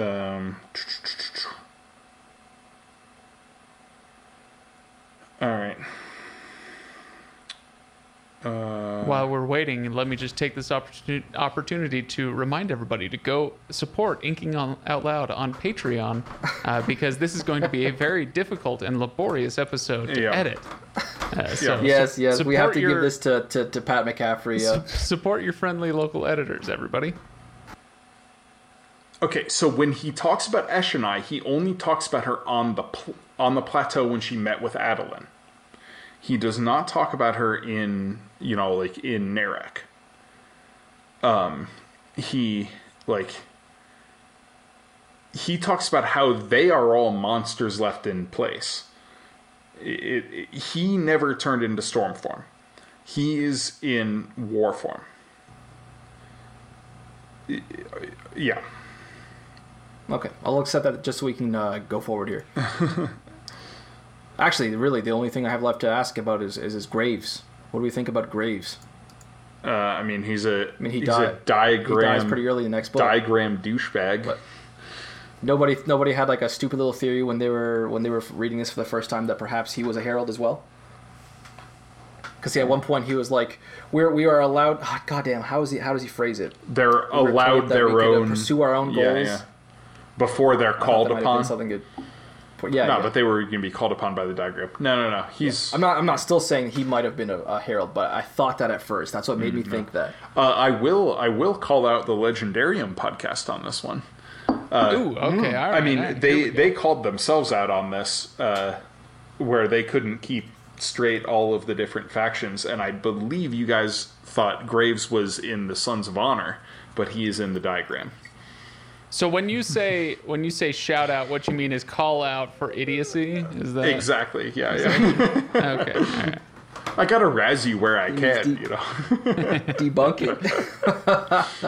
Yeah, that's it. That's everything. We can. Okay. I actually posted. Sorry, go ahead. Let's hear. No, I was just gonna say we are like 2.5 hours in, and it is finally time for the final draft. Did we even do we're not like gonna talk about our favorite moments? scenes? Oh, favorite scenes? We haven't even. That's what I was about to get into there. Oh my gosh. Okay. Actually, I was just about to say we posted rapid looking fire for can we listener do this? questions, but thank God we didn't get any listener questions. So we can go straight into this because I only gave them 3 hours time, right? Oh my gosh. Ready to start? All right. Yeah. Let's go. Snap. All right. Okay, so third favorite scene, Taravangian's interlude. Just the sheer amount of questions we had answered and the new questions to ask. That it was just introduced here. It was just gold. I loved all of it. Taravangian's interlude is my third favorite scene. Okay. Okay. Okay. My third favorite scene would be in, and I'm reaching back a little bit. I hope you guys don't mind. It's just before part 4. It's in interlude number 11 when we get an Eshonai perspective, and she's now in storm form. And she's one of the first, right, to get into storm form, and she is tuning new rhythms. And I love the way that he uses the rhythms to show how certain concepts or emotions can be twisted just a little bit to make them a little more, shall we say, odious, right? And so there's a quote in there where Eshonai found herself attuning the new version of amusement, ridicule it was. Yes. And it's just one of those little moments. It's those little things that you can sneak in and see, like, oh shoot, what is it that I find amusing? And how much of it, like, do I find ridicule to be amusing? And how far along that path toward odium am I? I love those little moments like that. Yeah. And how applicable is that for like 95% of America watching the debate last night? I was wondering if you would make that political. Yes, very fair. Anyway, my third favorite. scene, we're going all the way back to the Risen interlude of her meeting the king, in quotes, of the Isle, and being very rash. I love Risen. I love the character she represents, and this is just a delightful moment, as traumatic as it is, but it comes with quite a reward. So. Okay, you bringing up Risen just makes me want to clarify something really quickly that I had said in the previous episode. At one point I said I had been shipping Kaladin and Risen. I totally did not mean Risen. I meant Rushu. When I said that, I meant Rushu, the Ardent, the one under Navani. For some reason, in the last episode of the one before it, I said Risen, and when I was listening to the when we were doing our essential list there, I went, "Oh my God, I said Risen." I didn't mean Risen. I meant Rushu. Yeah. I thought you meant that. Right. Yeah. But second favorite, Rob. Second favorite. So Kaladin versus Zeph in the skies above Narak. I mean, nothing else needs to be said about that. This was. It might have been my very favorite scene, but there's still one that I think aesthetically is just written in its placing in the book that I love so much more. I have a feeling that you both know what this scene is already, but I will put Kaladin versus Zeth above the skies in Narak while the army is crashing. That is my second favorite scene. It's just so spectacular. It is the epitome of epic fantasy. I love it. Very nice. That's a great choice. So my second favorite comes from chapter 87, coming in toward the bitter end of the book, when we have Elhokar, and he's had this assassination attempt, and he finds himself in the home of the Herdazian. Oh no. Oh no! I actually really like this moment. There's a moment when he is indignant at having to take orders in the Herdazian woman's home, and the sound of spoon against plate. I did like that line. So he's what do you mean? I'm king. How dare you? And she says, "Well, not in here. You're not." And it's really nice. It's a great callback to a couple of things. Like, I mean, you think of. Well, I don't know, maybe I'm weird and I'm the only one who does, but English common law, this is where we get the idea of a man's home is his castle. And in theory, not necessarily in practice, but in theory, for hundreds of years, it has been the case that the English king, even though he's the king, if he were to go into somebody's home, it's their home and their word is law there, and it's a great little callback. I love the little scene. Lopin's mouthing along with his mom there, going. Yeah, it's so I know I'm kind of with you guys about Lopin and his humor and all that stuff. That's fine, but putting them together with Elhokar was a great moment in a very, very intense, climactic bunch of scenes surrounding it. Yeah, I agree with that. Yeah, that's fair. Okay, so my second favorite moment was Elhokar's drunken conversation with Kaladin. his moment of self-truth, his man, As a proto-Lightweaver? just oh yeah, I will say, I wish in this moment he had manifested, a shard blade. If this had been like, there had been more going on in the background, and this moment of self-realization was what allowed him to, summon a shard blade for the first time or something like that. I know that would have robbed from Kaladin's third ideal in a few pages, but it still would have been really cool. And either way, I love these kind of character moments, and it was beautifully done. So Sweet. So my favorite, I hope I'm not taking either one of yours. I suspect I may be taking one of yours, and probably some of those listening, but my favorite scene is chapter 32, The One Who Hates. The balls it took on Sanderson's part to bring Szeth into the Kholin plotline this early in the book. This creep factor, the intimidating power of Szeth and the alien nature of it in this alien world. It's the beauty of the writing. The scene is nothing short of perfect. In my opinion, it may be the single greatest scene he's ever written, and I will say fight me on it. The One Who Hates is perfect. I love every letter of this chapter. yeah, I mean, I'll say I had a hell of a time picking my top 3 this time around, and this is one of the scenes that was like in the mix that I ended up deciding against, along with the scene where they're on the plateau surrounded by 3 plateaus of Stormform, just glowing red eyes in the dark. Beautiful imagery. When Szeth arrives from Adolin's point of view, and it's just described, the tent flowing past, the wind rippling his long cloak, his head bowed, eyes glowing with stormlight. Those words, his head bowed, eyes glowing with stormlight, trailing with, oh my god, there's something about that. I mean, I wish I could sketch. I wish I could paint. I wish I had the talent of our artist Danielle, because I would want to. This would be so. Yeah. Perfect. Craig, what was your favorite? Sorry. My favorite scene now, and like you said, Drew, this is really difficult to narrow down. So if anybody challenges me on this, my favorite could change at any moment, so that's fine. Yeah. But a favorite scene, chapter 69, Kaladin and Shallan Nice. in the chasms. Okay. In the chasms, they're having... So they're wandering the chasms. We haven't gotten to the whole chasm fiend scene, Shallan pulling out the shard knife and all that. Like, there's more stuff to come. But my favorite part about this scene is the conversation that they have, and how it brings up questions that all of us should be asking ourselves about how we think about the world around us. And so essentially they're having a great discussion about individual versus collective guilt. And Kaladin says something about how when I was imprisoned for doing what any Light Eyes would have been applauded for doing. And Shallan says, and that was my fault? And he says, it's the fault of your entire class. Each time one of us is defrauded, enslaved, beaten, or broken, the blame rests upon all of you who support it, even indirectly. And she goes on to challenge that what I would think are very effective terms.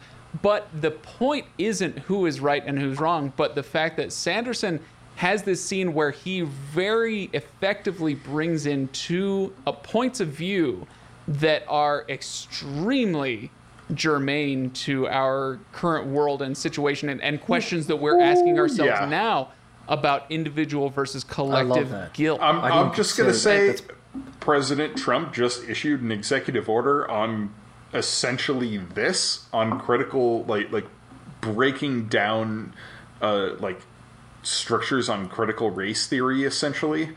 And right. And this and my point in bringing this up, similar to Sanderson, I'm not here to say like, okay, so here's what I think and here's the correct way to think about it, but I love that he brings up 2 sides of ways to think about this issue, and both of them are both of them have points. Yeah, both of them have things to say that you can't ignore. This is exactly how I felt about Yasna versus Shallan and their debates in The Way of Kings about religion and the existence of the Almighty. Right. I so appreciate that Sanderson has clearly at least done his homework. Yes. Yes, he has. Okay, so my favorite scene, probably a much shorter conversation here. Very straightforward. Hello. Would you like to destroy some evil today? For those who don't know, if you legitimately want to see my reaction to reading these words on March 6th, I think it was, of 2014, you can join and become a patron of the Inking Out Loud podcast, and you can get a private link to the unlisted video where you can watch me lose my shit over reading this scene and throw my e-reader into the couch and run around my college apartment going, "Oh my god!" I read this book the day it came out, the whole damn thing, and I messaged Rob. I was like, this book's crazy, and we were chatting a little bit, and Rob was, I don't know, maybe 2/3 the way through the book, and he was talking about how much he hated Sadeas. And I was very, very clever. And I replied, Sadeas. Him in the face. With a knife. Yep. I still have that text to this day. And Rob laughed about it. He was like, dude, I'm so on top of it. And I was like, man, you have no idea what's coming at the end of this book. And then I told him, you know what? I want you to turn on your webcam and record yourself reading when you get to a scene with an Amaram point of view, because that's the point of view right before the Szeth scene. And of course I couldn't say when you get to a Szeth point of view in whatever chapter, because I would spoil that he didn't die. I was like, start recording at the Amaram scene. Yep. And that's why at the beginning of that video I'm saying I'm about to find out who Amaram is, or I guess who Zyle is, and I'm going through because I didn't know about Zyle yet at that point. And it wasn't until the next scene when I realized, when I got to the end of it, and it's gorgeous. It is absolutely gorgeous. So that was my favorite scene, and I probably shouldn't have to explain this, but like I said earlier, my review of the book, this was the Cosmere moment. This is why anytime a new reader says, oh, what order should I read the Cosmere in, I will always say, read Warbreaker before Stormlight. I'm sorry, sure, you can read Words of Radiance and it will still be great, but the first time I read this book, there was no scene in the entire book that had an impact like this scene, because I had read Warbreaker. My jaw hit the freaking table when I read those words. It was so good. Yeah. Excellent. And here you said there wouldn't be much to say about that, Drew. Yeah, well... yes. But... Oh. Man. All right.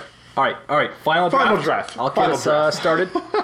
Okay, I'll get us started here since I have the somewhat boring choice here. I am drinking for today what I grabbed out of the fridge that I had in the garage there. This is just regular vodka. This is Finlandia, the vodka, and I'm mixing this with some blue raspberry Mio Sport. Oh my god. It's what I'm mixing it with. And, I was going to say, it's not that bad, but, I'm just, who am I kidding? It's awful. But the blue raspberry makes it fun, regardless. It's a nice little color. I was going to say, you're like drinking like a blue sapphire wine, man.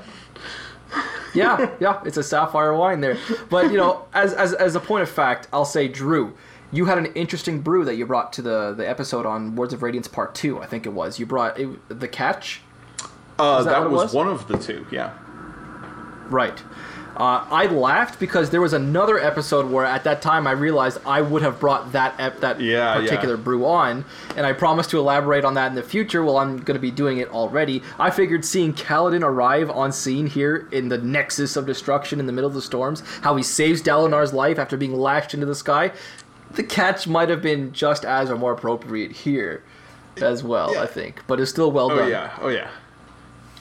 But I'm drinking just Finlandia vodka, blue. Yeah, no, you're drinking blue sapphire wine. Drinking that sapphire wine. Yeah, why not? Yeah. Craig, what are you drinking?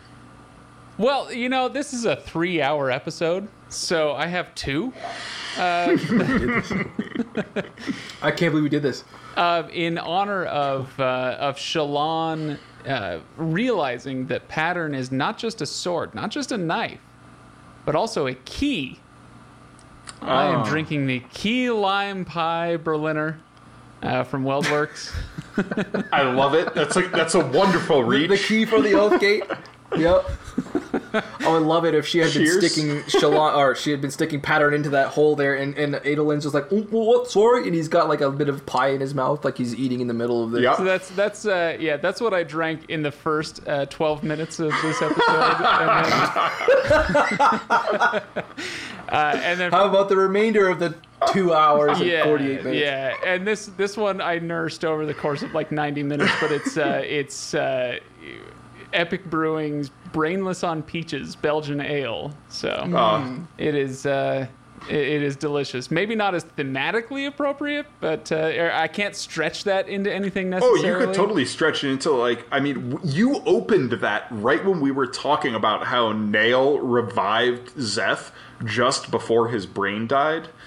Oh yeah, okay, good point. All right. So there you go. Oh man. Both of which I will say the Key Lime Pie Berliner is like candy, and cannot be. I cannot express how delicious it is. The Brainless on Peaches is a much stronger brew, and it is it is also delicious. But I've been a little quieter for the rest of the episode on purpose. Yeah, I've been a little louder, and I think it's because it's a little obvious why myself.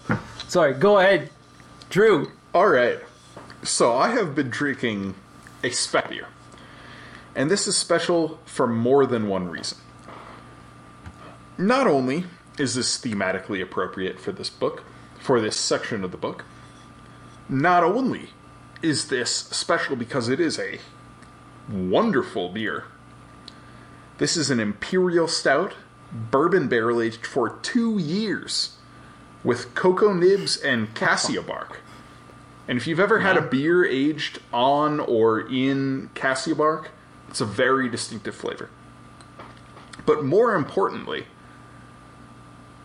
is the breweries that made this beer. This is a collaboration between Voodoo Brewing in Pennsylvania and, for the very first time on this podcast, I am bringing on a beer from Collective Arts Brewing Company in Ontario. Bro! What? In Hamilton? Are you serious? Yes, sir. Yes, sir. Rob has brought on like 6 different beers from these guys up in Canada. Bro, oh my god. Yes, it is delightful. This is an 11.5% bourbon barrel-aged Imperial Stout. And we've got some dark stuff going on in these books. But there's a big change at the end of Words of Radiance. There's a new source. There's a new origin. There's an origin of darkness. Oh my gosh. So to explain to those who aren't watching what's going on, Drew has held up the bottle, and it is in fact titled Origin of Darkness. Okay. Yeah. I love it. Man. Go ahead. Yeah, this beer is delightful. And I will tell you, Rob, I have another bottle of it in my fridge. And I am seriously considering paying the ridiculous premium to ship it to you in Ontario. Dude, I would drink it. I mean, I love everything Collective Arts. I've brought on Rhyme and Reason, Life in the Clouds. I've brought on Stranger Than Fiction, Saint of Circumstance. Craig, you were actually on the Dragon Reborn episode, Yep. I believe. I brought on Saint of Circumstance as well to talk about something else that I can't actually get into that I almost did just now. But yeah, I mean, I love Collective Arts. It's like my favorite brewery if I have one. Yeah. So I was super excited to be able to bring on a Canada beer. I mean, the amount of stuff that Rob has done from this brewery, I was like, I gotta try something. From them. And I jumped through a couple of hoops and got my hands on 2 bottles. Sweet. So, I'm going to drink the rest of my little sapphire Cheers. here. Drew, take it away for the outro, my man. So this has been episode 86, I believe, of the Inking Out. And 87. Nope, and 87. 88. Oh, and yeah. 89. Oh, God damn it. It was 87. Craig, I just want to say thank you so much for spending 3 hours with us recording this episode today. Everybody check out Craig Hanks and the Legendarium. I highly doubt you haven't already if you're listening to our podcast. But Craig, it's been so much better having you on. Yeah, for the way content. to be a Thank you, dude. trooper on what is not even close the longest episode of our podcast ever. And the longest night of my life. Well, yeah, you had some house disasters, as I understand it earlier. So That's right. This is a break. This is a nice break. Thank you again for having me on. It was a real pleasure. yeah, we you I so mean, much, man. every single time we love having you on. It's always a great discussion. But yeah, so I have been your host, Drew McCaffrey, and with me is my co-host, Rob Santos. Yes. And as we said, Craig Hanks of the Legendarium podcast. Cheers. Man, thanks for coming on, Craig. And we'll catch you next time. Bye, everyone.